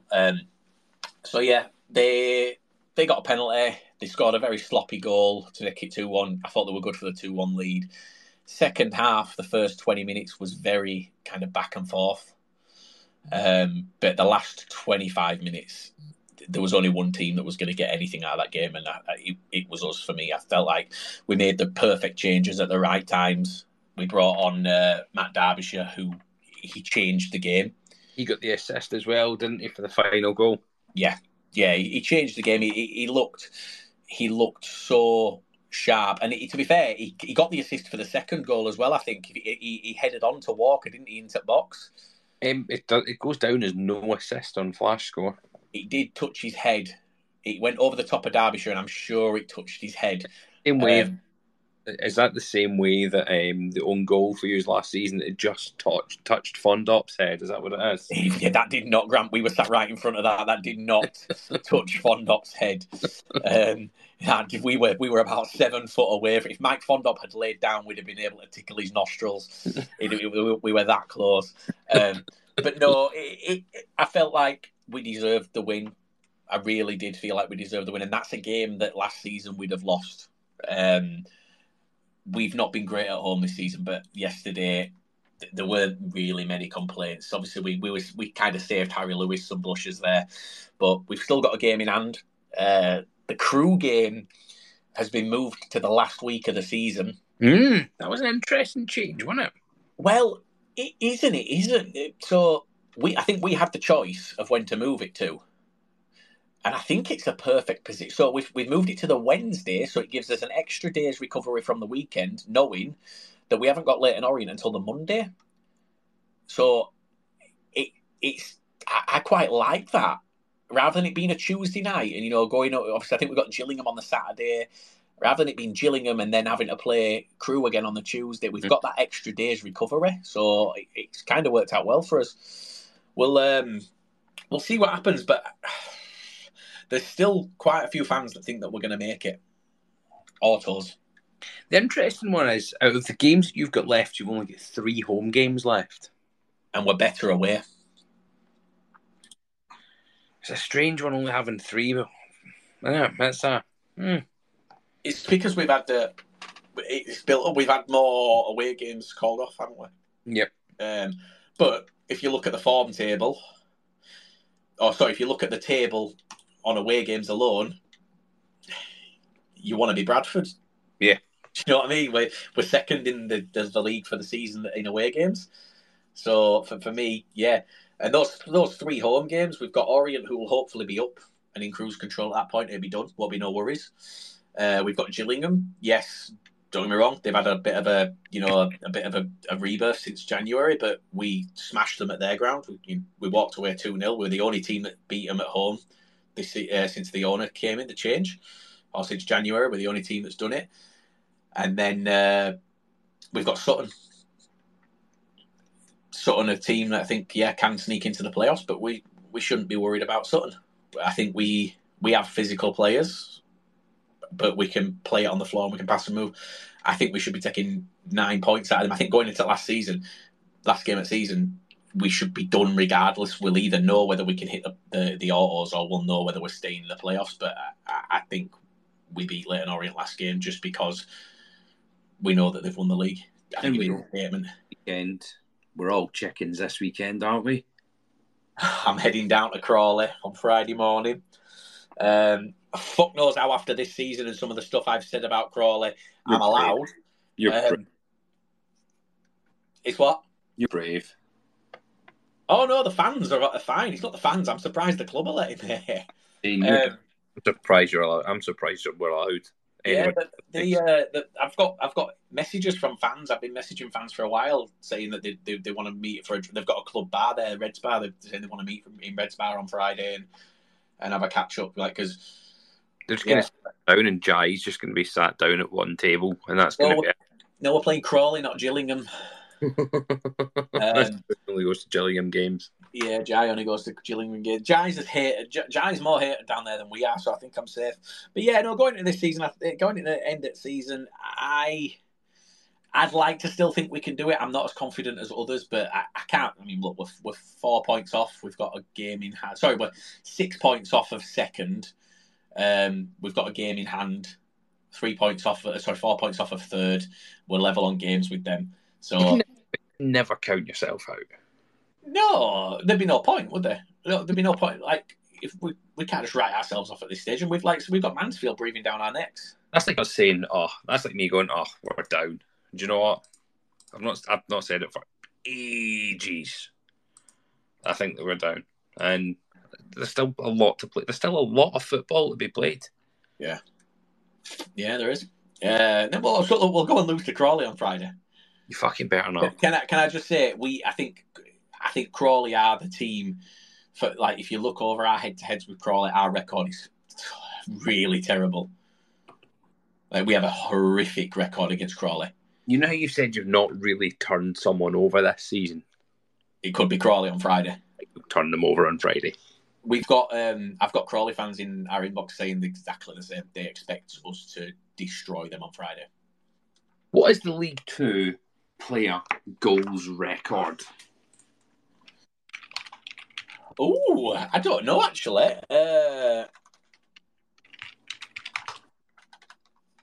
I'm just trying to see if I can find this. League Two most goals in a season. It's Owen Doyle, 25. No, it's not. No, hang on, that's that. Why aren't they in order? Hang on. No, let me put them in order now. 32. I tell you. 32. Is that 32 league goals though, or is that just goals in the season? Must be league goals. So he's on 23, so he's got to get 9 before the end of the season to beat that record. Let's have a look. If I put them in order, I don't know, because if anyone knows, smash it in the comments. Yeah, if someone can let us know. If not, drop it in the WhatsApp group and we'll talk about that. Liam will talk about that next week. I won't, because I won't be here. Yeah, so I'm going to put a poll out, guys. Let us know if you want us to do this on Monday after the games on bank holiday, or if you want us to wait until Tuesday. I know on Monday, obviously, there'll be a lot of people still travelling back from games, so it might be a bit difficult. But we'll see. We'll see what we can do. And it will just be Liam next week. Because I am away. I'm doing a show next week in Falkirk. It's going to be good. Tell them what's your, Grant. Tell them what's your. Doing Shrek the musical. Tell them who you're playing, Grant. Played Donkey. By the way, we've been running it for the last week or two. It's looking fucking awesome. I'm a bit gutted we can't get up for it, I'll be honest. I'm loving it. It's good fun. So yeah, I'm enjoying it. Everyone, are we wrapping up here? Yeah, let's wrap up. We're going to have to. Let's wrap up. It's a late one. It's another good one tonight, though. Everyone who's came in, thanks again. It's been an absolute pleasure. Thanks for tuning in on Spotify if you have as well, guys. This is going out for anyone who doesn't know. This will be on Spotify and Apple Music as of 7 a.m. tomorrow morning. And anyone who's on Spotify and Apple Music who is listening to this and is wondering what's happening, this is on our Twitter space. So come over to our Twitter at Lower League Look. It's on Sunday at 7 o'clock, usually. Next week, because it's Easter, it's going to be a wee bit different. Keep an eye out on our social pages because we always post up when it's coming on. Feel free to listen in live. Feel free to join in. The more the merrier. It's always good. Everyone, peace out. We appreciate you all. Thank you. Bye, guys.